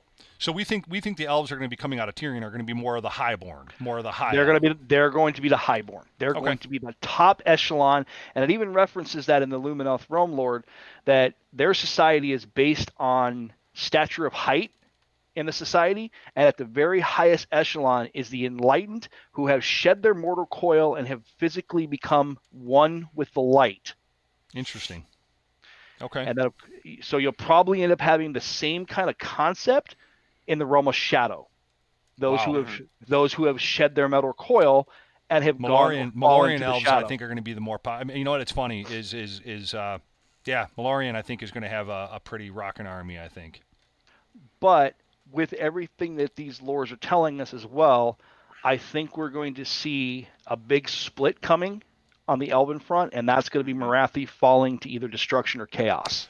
Okay, now that interests me. Yep. So you think Merathi is going to go back to Slaanesh? Maybe, because the one I'm saying this is like take the Skaven and the Beastmen. They're chaos, but they're not really chaos. They're chaos, but they're kind of like chaos. Like they're like the weird junior varsity guys over there on the side. Right. So you think that Merathi will fall in line, something like that? I think Merathi wants to replace Slaanesh. She has an obsession with removing anything from the world that's Slaanesh, and has an absolute just iron fist will to be the one that is causing all that pleasure and pain, so to speak. All right. And also, that sounds pretty cool. And also, one of her things is that she's angry and frustrated about is she is not a god. She's a demigod. Right. And this is why she, one of the reasons why Slaanesh is going to get out eventually is because she's stealing more souls than are actually due her. And she's upset the balance of Slaanesh being three. In the hidden gloaming. Yeah. So she's stealing more souls because that's what Merathi, does. She always has to have her extra thing. But yeah, I mean, I think, she'll eventually will attain godhood, but it's not going to be in the realm of order. No, It's not going to be in order. It might be something else. But I think what also is going to happen is, and Justin, I know we've talked about this, eventually the Daughters of Khaine are going to find out that Khaine is dead, and Marathi's been lying to all of them. She's been feasting on the remnant souls of the artifacts to rebirth him in her.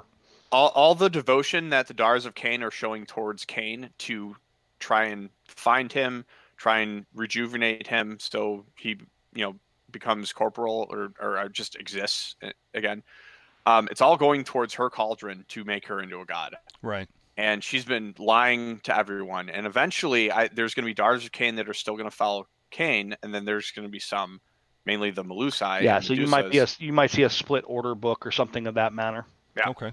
Well, and it's funny because that actually ties into some of the background I have for my blood rack is, at least the idea I had, because the lore of the Medusas is basically Marathi blesses a witch elf with this transformation where they turn into a blood-racked Medusa. But the side effect of this is they're now completely loyal to Marathi.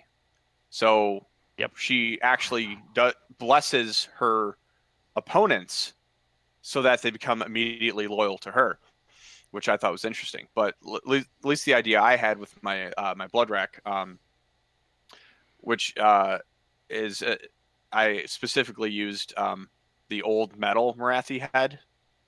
Just wow! Because that's an old part.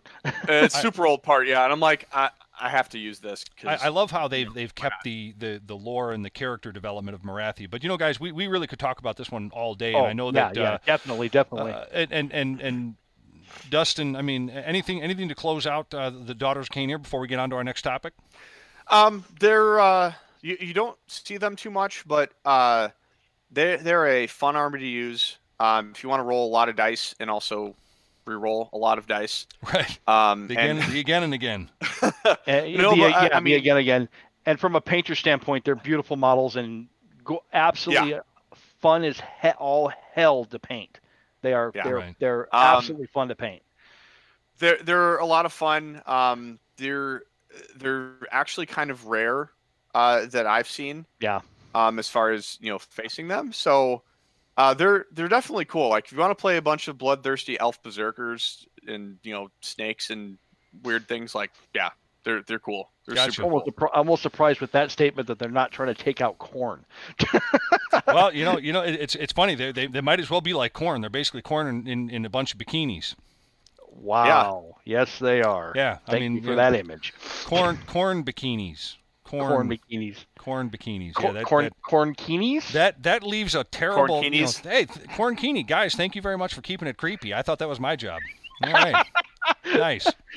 All right. Well, folks, we're going to be right back. We are going to get into our last topic here, and that's going to be the General's Handbook 2020, and we're going to be talking about Build-A-Bear for nerds, man. We're going to be getting into the Anvil of Apotheosis, so we're going to be right back. Good stuff coming up, man.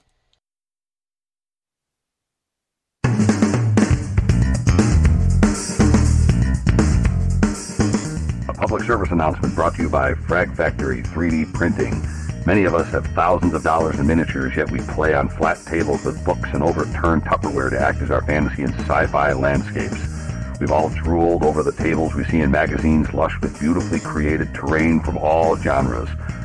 The crew at Frag Factory 3D Printing want to wipe that drool from your chin and put it firmly on your friends and fellow gamers when they see your setup. Alien landscapes, desert wastelands, futuristic cities, fantasy outposts, elven forests, demonic stronghold, and so much more. Find out what you've been missing by checking us out on Facebook at Frag Factory 3D Printing or send us an email at fragfactory3dprinting@gmail.com.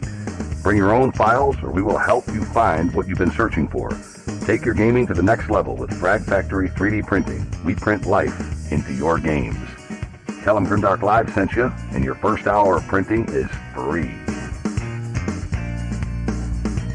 Hey gang, in all seriousness, get your terrain on the table and get it with Frag Factory 3D Printing. And remember, tell them Grimdark Live sent you and they'll give you 1 hour free. You can get them via email at fragfactory3dprinting@gmail.com or their Facebook page, Frag Factory 3D Printing. Frag Factory 3D Printing. Printing life into your games.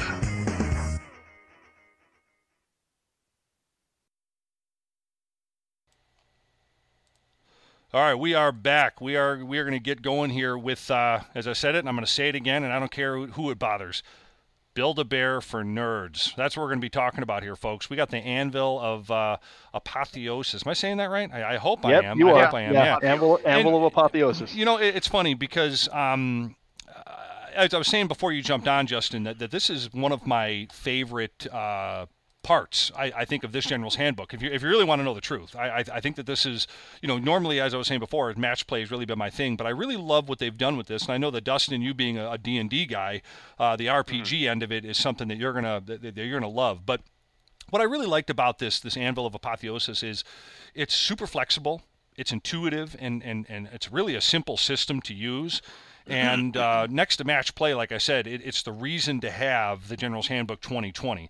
So, gentlemen, we have Build-A-Bear for nerds. And so let's go through the process here a little bit. There's 6 steps to create a hero. And it's based around destiny points, I guess is the best way to put it. Yeah, destiny points are the way it starts. Right. So you choose your level. Either you start at a 20-point hero or you build up to a 40. Okay. So let's, and I like the fact that they, that with this, they kind of take you through everything and give you an idea that you either got 20 or 40, and whatever you want to use for that character in the game, you just multiply that by 10 if you want it to be a match play game. Match play, yeah. Right. So the first thing you got to do, step 1, is this is really just picking your points. I mean, Destiny points, like you said before, are either 20 or 40 points. The more points you have to spend, the more amazing your hero is going to be, I guess, the best way to put it. The more godly that character comes, and real quick. And you'll use these points to construct their profile, the kind of point buying for I guess creating a character is actually very similar to RPG.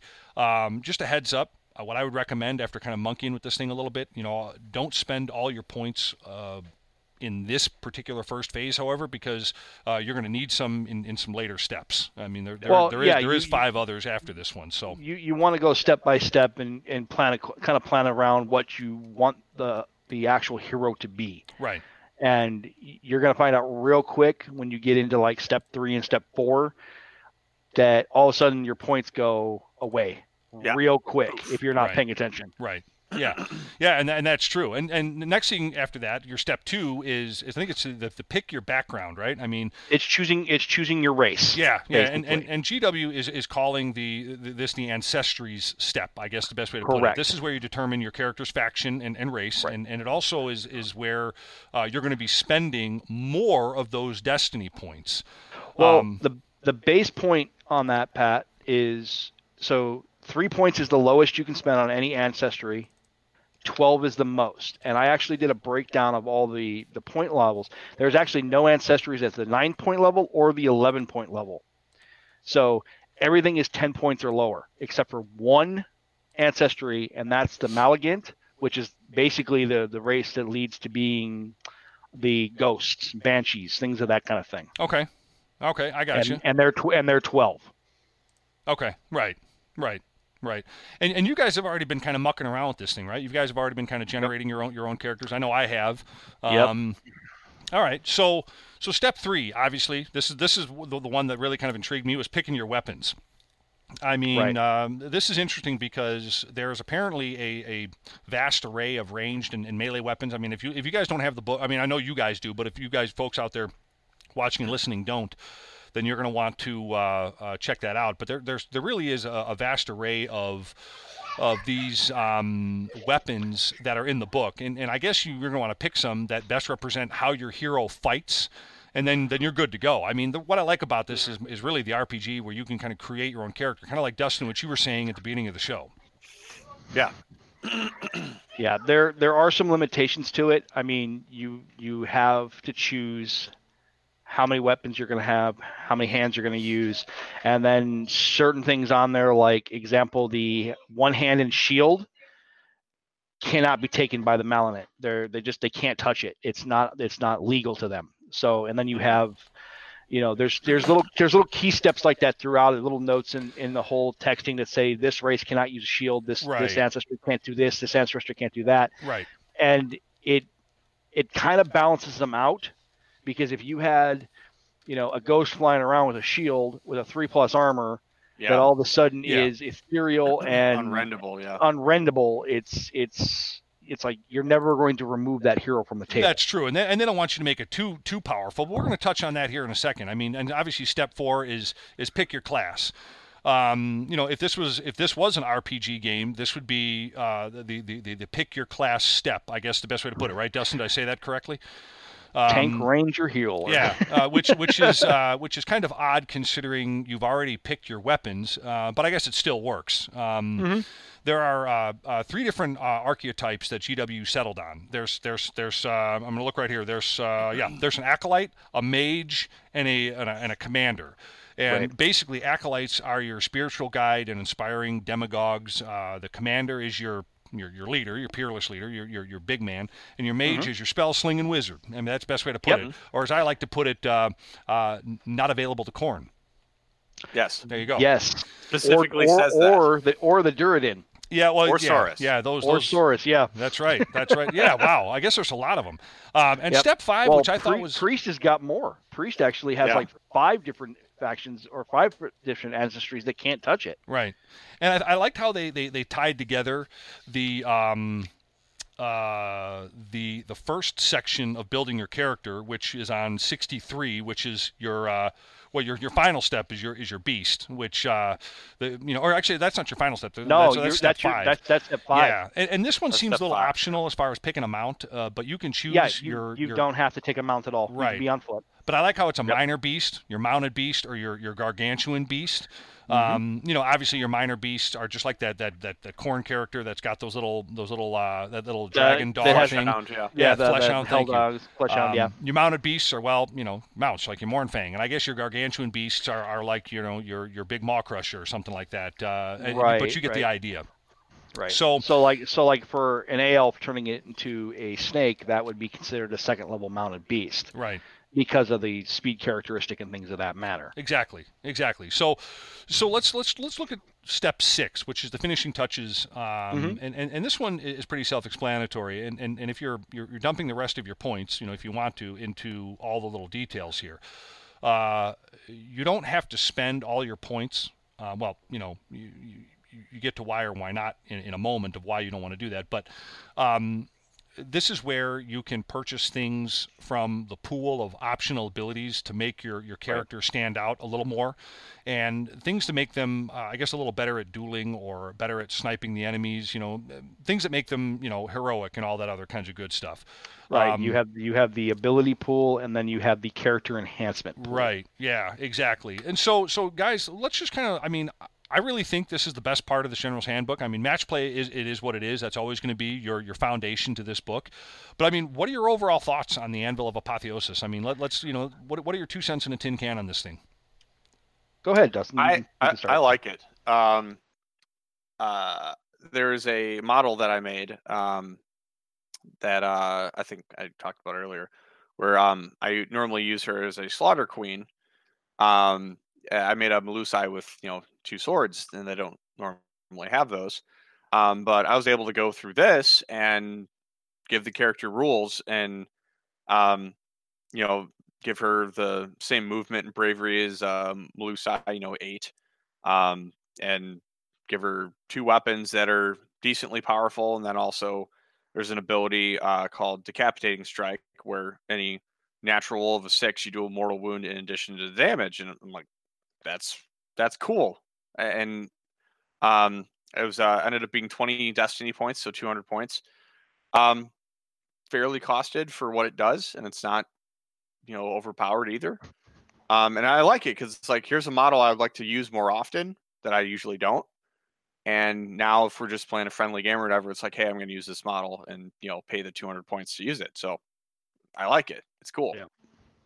Yeah, the system is really well balanced in all regards to limitations. It makes it so even if you build a fully decked out 40-point character, 400 points on the table, you're not unkillable. You're not gonna. You're deadly. And the one I built is, I hate to say it, but he's absolutely disgusting because he can do on average about 70 damage a combat phase.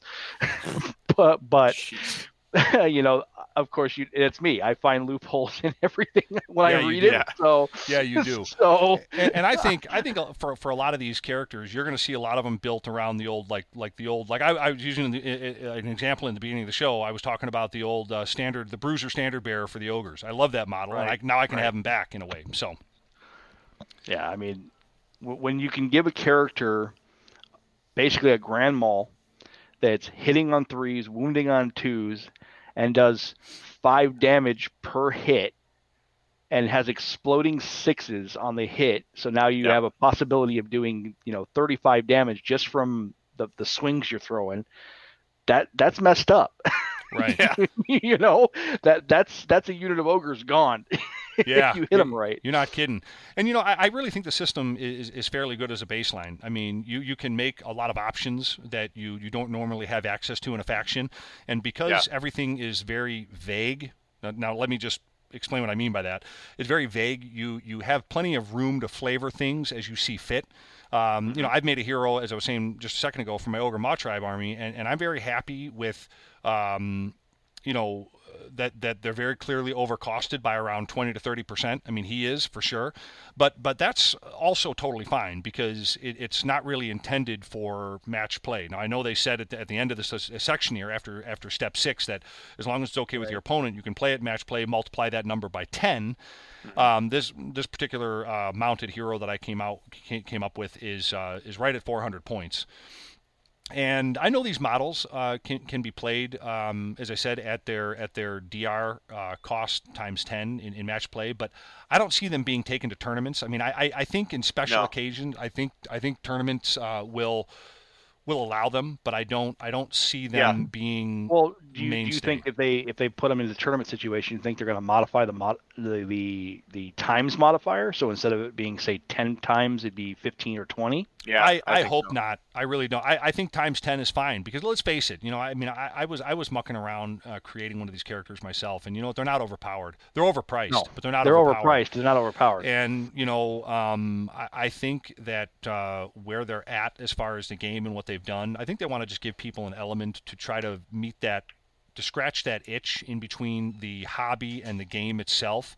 Right. And a thing to remember is the thought that adding an option into a faction that doesn't currently exist should be more expensive than making a slightly different version of the same character you already have. I mean, for example, adding +1 to hit buff to a Beast of Chaos is very powerful because it's something that they don't have in the faction.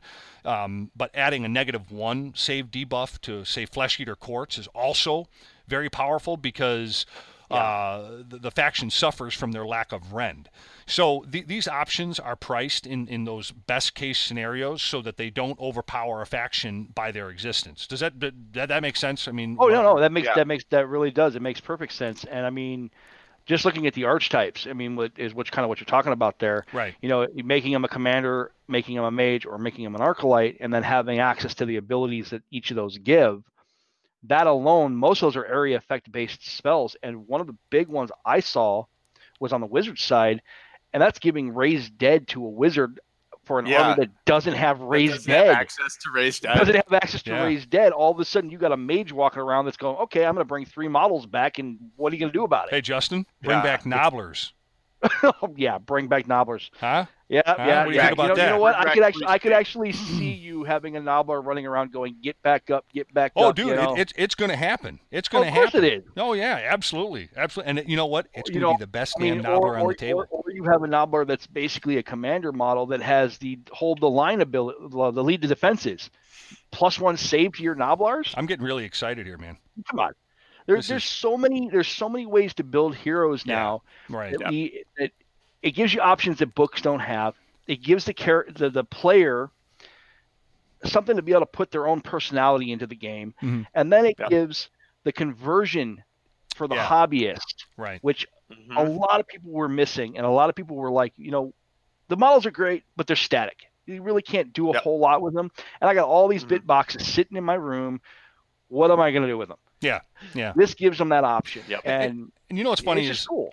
Like we always say in the show, if you were to add bitching and gaming and put it in a bottle, you could sell it and make $1 million. Right. And I was on the boards I think last night looking around and just kind of thinking about our topic here today, and a couple of guys were complaining that the characters you can create out of this book here are weak. And I'm just going to say this again. In a way, I'm pretty glad that the options are overpriced, as everyone's saying, and they are probably by 10-20% maybe for what point price for a typical hero that you would get. But I would much rather the custom heroes be weak than strong, and this is why I'm going to say this. And Dustin, this is going to play a little bit more into your RPG, I think, because I'm an old D&D player. If they're weak, only the people who are really, and Justin, this is going to actually tie into what I think you just said, but if they're weak, only the people who are actually interested in their custom heroes are going to be using them. If they're strong, right, people are gonna be kit bashing, Georgie Boy the Stormcast with his super profile that's better than the actual heroes in his profile with no care for the original point, just trying to make a stronger version of the existing heroes. So, and that's kind of why I said in the beginning of the show, I am more happy with this Build-A-Bear for nerds than I am with the match play. Right. I love it. But even taking a hero that's 200 point that has an aura effect on him that gives your entire army wholly within 12 inches of them a 6+ feel no pain, that's not overpowered. That's not underpowered. It's something that nice to have. It's nice to have. It's like having it's having that extra donut on the side that you're eyeing and going, okay, I want this, but I shouldn't, but I want this. Right. And what I think the system needs going forward, and I'd be fairly surprised if it didn't get it, and I think this is the evolution of, say, Age of Sigmar 2.5 or 3.0, whatever's going to be coming next, is support in the battle tomes for this type of stuff. When a new tome comes out, I'd very much expect it to have the updated version of these rules that are currently in the GHB2020 at their own custom cost for units. Perhaps say, I'm going to go back to, off the top of my head, Flesh Eater Courts, they'd add an option, to make to make an abhorrent or give a model the ability to muster, let's just say, or something like that. Perhaps the War Clans book, they could give a unit the option to take, like kind of like the dances or beats, so whatever the Wardrock or the Chanta I'm drawing a blank there, but whatever they get, maybe they could have something like that in their army. And going further, they could add things that don't exist in factions to these, and obviously at a much higher cost. I get all that, but that's just my 2 cents. I'd like to see this evolve into that. It's the same thing we saw that's starting to hit in the battle tomes now, where it's the create a warband. Oh yeah. You have that section that's popping up in a lot of the books now, where you can build a warband on dice rolls, and basically, okay, this is your hero that you rolled up, this is your troops that you rolled up, this is your special characters. That was initially a General's Handbook add-on, right? And now it's been added into the thing. So this going forward, I could see this becoming part of the battle tomes in, say, 2.5, 3.0, and beyond. Just because all they got to do is drop a list of weapons that are specifically, say, elf or specifically, ogre or whatever, add a destiny point cost to it, and there you go. And it's already got a point too. And it already has a preset stat line, the whole 9 yards, or a specific, ogre ability like feasting, or something like that, which has a destiny point cost. They could do all of this stuff, and I think this is kind of the prelim to what we're going to see coming, because usually those general handbooks, we get a taste of something new, and then they play test it through us till the beginning of the 2021 season or something of that matter, 2022 season, and they see if it sticks. Right. We've said that before. It's like them throwing darts at a wall or throwing dirt at a wall and seeing what sticks to the wall. Right. So this may be that kind of orientation or thing that's going to happen. But I can see this going forward as something that's saying, okay, everybody likes custom characters. Everybody wants to put their own flair into the game. Here you go. And now we're going to add a couple more pages to our battle tomes to give you some destiny points and things like that you can add into your special characters that are customizable to your race. Yeah, exactly. So let me ask you guys a question. Do you guys see yourself, because I know at our war meets, if somebody out there, they want to create a custom character, as long as they had the war scroll for it and the points made sense, go ahead and play them. I love the idea, and I think I'm going to go back to something, because when I said before that I didn't see tournaments playing this, I see this happening in two different ways. I see it not being managed properly at the tournament level. And, you know, as a TO myself, I'll give you that. Yeah, I will definitely give you that. Yeah, as a TO myself, and again, I'm not a TO. Like I'm not one of the important TOs. Let me just say that right now. I'm the best looking, smartest, all that kind of stuff. But what I will say is, I see this on larger tournaments, Adepticon, Nova, different things like that. I see larger tournaments like that having a very difficult time managing this when they've got so many other things to be able to manage. Yeah. Because, you know, if you look at War Scroll Builder, best of my knowledge, there's nothing in War Scroll Builder that will help you build a custom character out of this and be able to track it competently. There is an unofficial one, and I think I sent you the link for that. Oh yeah, that's right. It cropped up on Facebook and places like that today. But even you have to hand key everything into that. Everything in. And I can tell you right now, with 28, 30 people, even at my little tournament for Armed Forces Day, I would rather eat my left foot than have to take that extra step to go through. You know where I could see this being a viable use would be like a team tournament where it's 2 players and then they're allowed one, say 20-point hero between the 2 armies as like the general to the armies, the linchpin, so to speak. Yeah, and you know, but I just think the linchpin, as you would say, as you just said, but I think the secret sauce to make this thing work in the community is if there could be a way that it could be competently and seamlessly managed. I think if they could do that, then you absolutely have an opportunity of having this. Because I'd really like to see it. I would really like to see this as a staple in the game moving forward. Yeah, I think we'd be looking at them having to say, okay, this unit or this model is coming to town.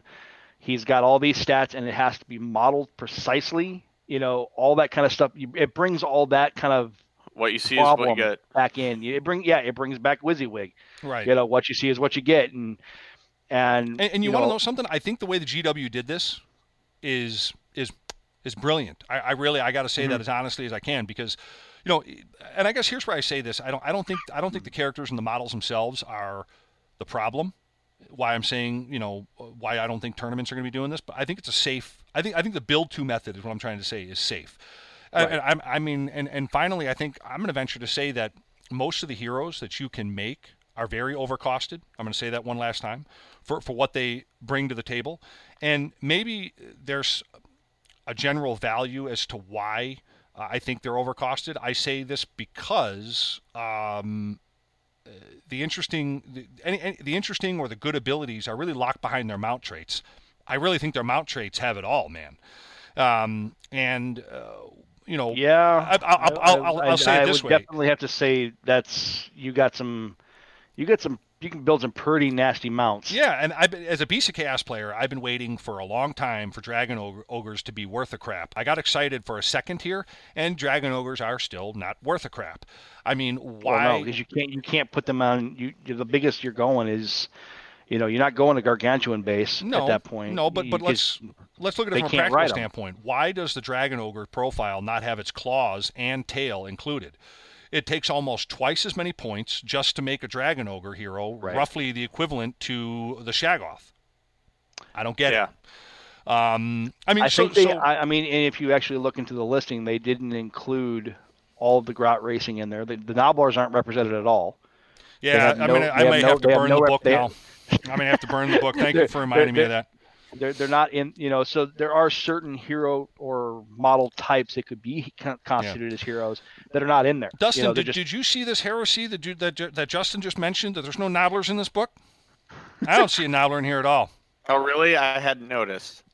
Yeah, I think in a way you're being a little coy and, you know, hiding behind Justin there. Do you want to admit what you know about this here? There's no Nobblers in here, man. All right. Yeah, I mean, I'm back. Again, but again, that allows them to... Why don't you make an orc and just give them negatives in all their stats? Oh, what the heck is that all about? Low blow. Oh, man, I'm finding you a point, man. That's a low blow. Unbelievable. So this is also, like I said earlier, this is an initial. So they could easily drop more ancestries into this without even blinking an eye. Yeah. I think they will. I think they will. I really do. I think they're going to definitely do that. So let's wrap it up here. I mean, overall, scale of 1 to 10, what are your thoughts? I mean, do you agree, or do you feel that the Anvil Apotheosis does it bring something unique to the table, valuable to the table? I mean, what do you guys think? Wrapping it up. I think it's yeah. Go ahead. Sorry. I think it's a step in the right direction. This kind of customization is something we haven't had since Old Hammer. Yeah, good point. Yeah, and that was actually one of the things I liked is, my, Dark Elf General always had this Poison Blade and then the Shield of Grond. And I'm like, okay, well, I specifically got a certain shield and a certain sword, because that's what my character used all the time, you know? And again, I love converting. So having some, extra motivation to convert a character a certain way, I think is really cool, because, okay, I'm going to give this character this specific sword and I'm going to model it on the model. But yeah, I mean, if it'll ever actually be match play without opponent approval, I don't know, maybe given enough time, I think they'll add a little bit, but I just like it because, yeah, you can just kind of go ham and, okay, here's this character I want to make, and it actually fits the background of my army or whatever, and you can do it. Sure. So. Yeah. I mean, I would definitely say the same thing too. Little variation on it is when it comes to the character customization, things of that matter. Yeah, I definitely rank it high because, hey, who doesn't want to see a replica or a rebirth of Grom the Punch on the battlefield? Love it. Yeah. Okay. Yep. The idea that this will be in tournament circuits, that's probably on the lower end, just because for now, and I think as this gets more settled into the game, and we get more things available for Destiny points, and just with the slim pickings we got now, we might see it pop up more. It's going to take the community and the organizers a little bit of time to figure out how to make this fair, so that you don't have a 400 point monster coming across the table that nothing can stop. Right. Right. So and it's like I said before, I mean, as long as you can keep it as long as we don't have Hero Hammer again, I'm good and with as it. long as it can be managed competently and seamlessly, I think you're going to see it at tournaments. But I think that's the trick bag. How do you do that without 10 people at your tournament calling foul? Because there's going to be that one short pants that's going to show up with the greatest creation ever. And he's going to come in with that 200-point general commander that he built that has all the bells and whistles. That's hitting you on twos, wounding on twos, doing 2 billion damage, and it's going to get shot off the table by a line of handgunners. And the next thing you know, he's going to be bitching and moaning. And hey, let's get the bottles out. Let's sit here and you can cry these bottles. I'm going to go sell it over there for $1 million Bingo. Because you just screwed yourself. Yeah, exactly. It's unfortunate, but without it being expanded upon or being organized a little bit better, it's not really viable tournament wise. And in terms of free play, fair play, all that kind of thing, if you have to ask your opponent to use it, okay, I'm good with that. It's like anything else. You choose your opponent when we're at a war meet. It's not just, hey, who wants to play a game? Oh, you're playing Daughters of Game? I don't want to. Daughters can't. I don't want to play you. Screw it. I'll go somewhere else. No, if you don't want to play Daughters of Cain, you don't play them, or you bring an army that you think can kick their butt. Sure. And that's what it is. So if your opponent's okay with it, hey, play it. Well, and that, but what you're talking about though is a friendly game, Of course. And like I said, I'm completely fine with it in a friendly game, even in a competitive, because I always like to classify competitive game versus a tournament game. I think they're two different things. You can have a friendly game that's competitive. Well, like take it the Armed Forces Day. We have a 2,000 point limit, and then we're putting in a Beastgrave kicker. Right. So we get one unit with the hero from a Beastgrave. Right. Running around. Right. That could be anywhere from 80 points to 250 points, depending on the Beastgrave. Yeah, and it's funny. Yeah, that's a good point. So it's kind of the same thing. But you already have established battle tomes, established scrolls, the whole 9 yards for those units. Right. You're not sitting there throwing a random character together that all of a sudden the TO goes, okay, what does this do? What does that do? Yeah. Wait, what does that do? Exactly. Exactly. What? all they have to do is they just look up the Beast Grave real quick. They can see what the War Scroll is directly and through Azure or one of the other two, and they're good to go. Right. This thing, it's like we don't have a building system for this. Gotcha. So Yeah, here's my handwritten. Yeah. Here's my handwritten War Scroll for this tournament. Like, you're out of here. Yeah, exactly. And most tournaments don't like handwritten scrolls because then it's all of a sudden it's like, oh, well, this isn't working my way, so I'm going to change this to a +3 instead of a +2. I mean, it's hard enough, and I'm not going to get into this right now, but it's hard enough. I mean, as a TO, I've caught people with double lists. Right. And you've had to ask him to leave. There was a guy that showed up. He had a list for what he turned into the judges, and then it was a completely different list that he turned a list what he was playing. Yep. Yeah, and it happens. But all right, guys, we're gonna get ready here for our question of the day. We're gonna keep everything rolling here as we kind of wrapping up the show. But I will say this: I'm really looking forward to the Build-A-Bear for Nerds. Okay, I'll stop calling it that. The Anvil of Apotheosis. Although I do like the Build-A-Bear for Nerds. That does have a nice ring to it. The AOA. Yeah, there you go. Love it. All right, and we're gonna be right back with the question of the day.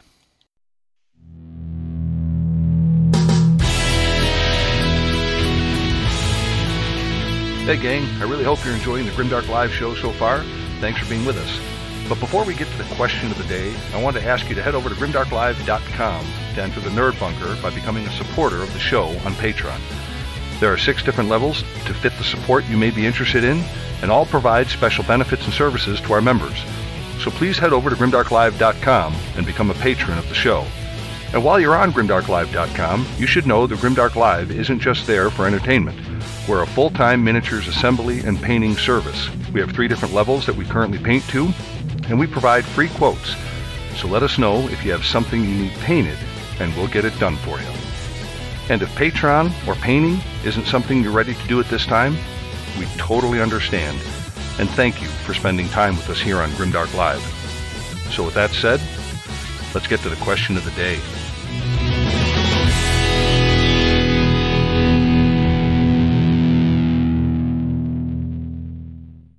All right, we are back, and we are ready for the question of the day. So here it is, guys, and you know that we always ask this towards the end of the show, and it's just kind of our way to kind of wrap up the thoughts. And folks, feel free to answer this in the comments section below and see what you think. But so here it is. We're going to ask this of our guest first. So are you ready, Dustin? Mm-hmm. All right, man. So here it is.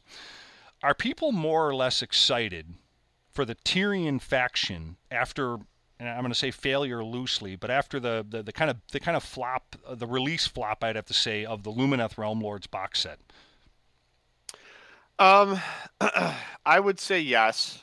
Obviously, there's some complications there with the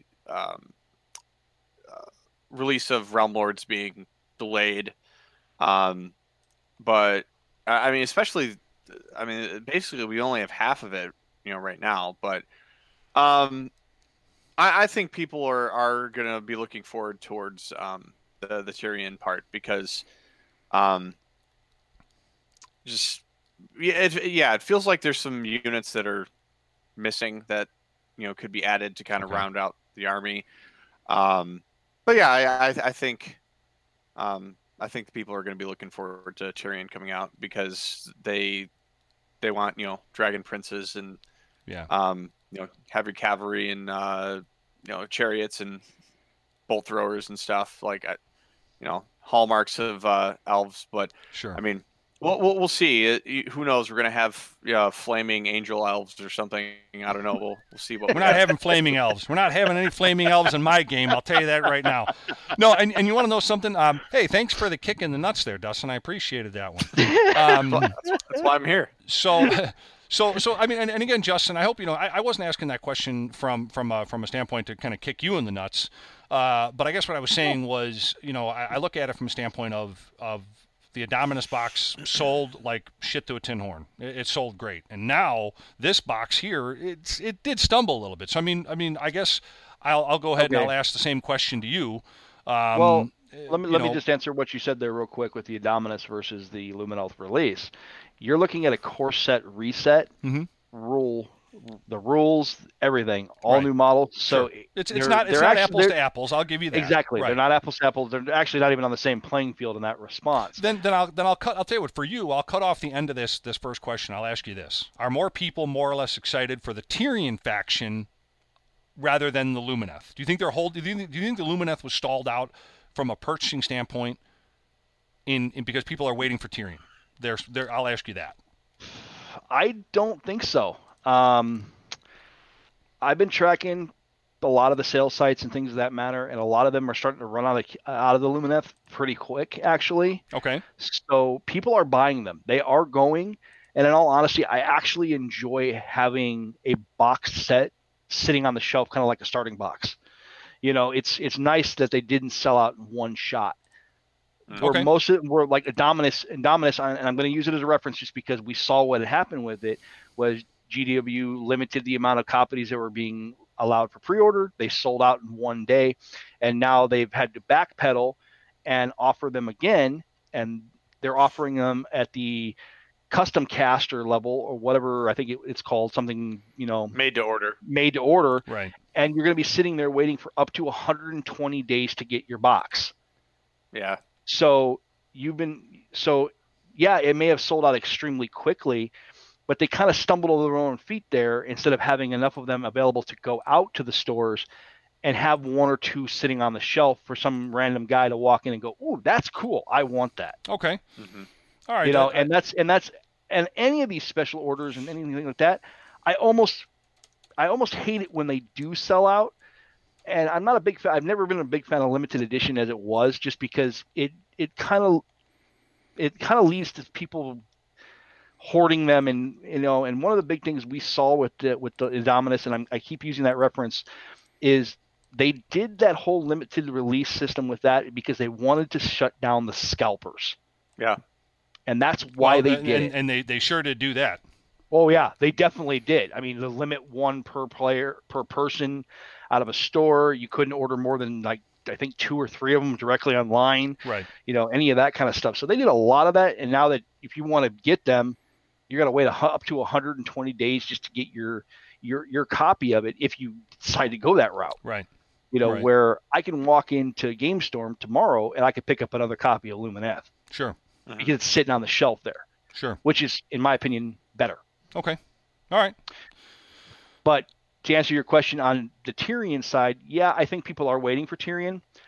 But I think what we're going to see in that book, and this is just my opinion, like we always state, we're an opinion show.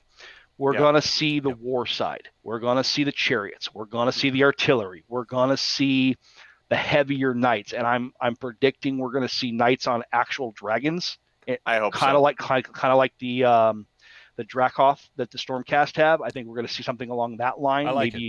Maybe a little bit different twist on it. We probably will see some form of angelic, just because it's in their lore. Yeah. And it may not be like, the fluttery winged butterfly type of thing or angel elves, but it'll be something with wings, and it's going to be something amazing because the sculpts are actually really good. I think it'll be something along the lines of the Void Dragon thing from Necrons. Have you seen that? Yeah. I think you're going to have some. You're going to have these heavily armored elves hitting the table, and I mean like layers of plate armor, and they're going to move at lightning speed. I love it. Yeah.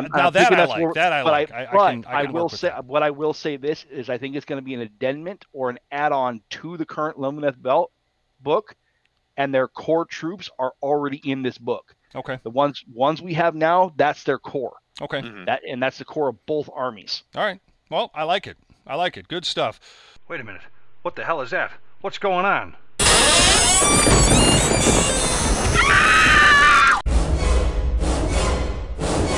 And now, it's time for that part of the show where we present the rules from hell. Yes, that's right, Grimdark Goons. It's time for the rules from hell, where we present the game rules from the past or present of the Warhammer worlds that just sucked. Here it is, gang. The Warhammer Rule from Hell. In the early edition of Warhammer Age of Sigmar, this rule dealt with tomb swarms. This is known as the Underground Scuttlers Rule. Instead of setting up a tomb swarm on the battlefield, you can place it to one side and say that they are set up beneath the ground. In any of your movement phases, you can set up the unit on top of the battlefield more than 9 inches from an enemy unit. This is the unit's move for that movement phase. The unit can burrow back underground in any of your future movement phases. If it does, remove the unit from the battlefield. It can return in a later turn. If you have many fewer units in your army than the opponent, you can choose to instantly win the game if your army survives for 6 turns. As your army, take a couple of tomb swarms and burrow them forever. Wait 6 turns, win. Complete bullshit. Glad this rule is gone. That was definitely a rule from hell. And now you know. A rule from hell. All right, let's get back to the show. Well, here it is, man. We're at the closing thoughts, and we're going to give this to our guest, man. Dustin, you sir, you have the closing thoughts today on Grimdark Live. Well, we live in a difficult and divisive time. And I just think one of the reasons we all play this hobby is it's a form of escapism. I mean, we for a couple hours we get to pretend we're a general leading an army and fighting enemies and whatnot. And the community that we have is what's most important. We've said it many times. The social contract of gaming is the most important thing about this game. It's a social game. It's a social game. We all play it. And I don't know where I'm going with this. It's about people. At the end of the day, that's right. We all come from different walks of life, and we have different viewpoints on things, but we're here to play a game, and Warhammer is for everyone, and we should definitely emulate the social aspect in the game. I mean, sure, we can get things can get heated sometimes with competitiveness and whatnot, but even in our game group, like we're we all play together, and we're group of friends, and we want to keep it that way. Just keep it things civil. It's a social game, and yeah, I mean, be a nice person, and people will be nice to you. That's it, man. The golden rule, man. Good stuff, man. Golden rule. There you go. Good stuff. Well, I tell you what, that's a wrap, man. That is another great show. So, folks, Grimdark Live is going to be back next week at 7:30. So until then, remember, this is a social contract. We do have one with every one of the people that we game against and the people that we associate with in this hobby. So remember the social contract of this game. And in the week until we see you again, roll them dice, fun and fair, and don't be a frickin' short pants. You understand? All right. Oh, and another thing, don't forget to hit subscribe or like if you haven't already done that. Otherwise, the Grimdark Goons are going to come to your house in the middle of the night, and they're going to cut all the bristles off your paintbrushes, and you'll be stuck with a bunch of gray models, and everyone will laugh at you. All right, so just something to think about there. I'm just saying. Prime them pink. See, you'd be forced to play Zeech. Oh. I mean, What do you think about that? Huh? See, these are the things you got to do. But at any rate, guys, thank you guys very much for joining us for another Grimdark Live. And I will say this again. Remember the social contract and roll them dice fun and fair, and don't be a short pants. Good? Bye. Yep. Grimdark Live would like to thank you for slumming it through another show with us for all things dice, dragons, demons, and a dwarf in the Age of Sigmar worlds. We'll be back live next Thursday, so until then, remember, roll them dice fun and fair, and don't be a frickin' short pants. And if you missed the live show, you can catch us again right here on the next Grimdark Live podcast.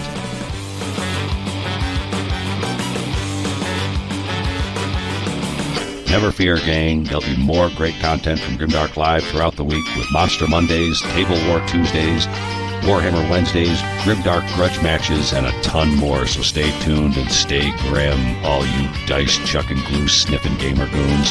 You're all awesome. Looks like I picked the wrong week to stop sniffing glue. Remember, embrace the main message here from Grimdark Live, and that's a social contract we have between gamers and the commitment we have to each other and this community. We're only as good as our last game.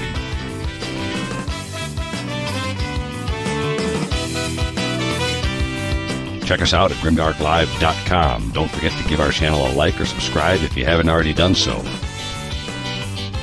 So long, Grimdark Goons. Until next time, may the dice gods bless you and your sweaty palms. Bye.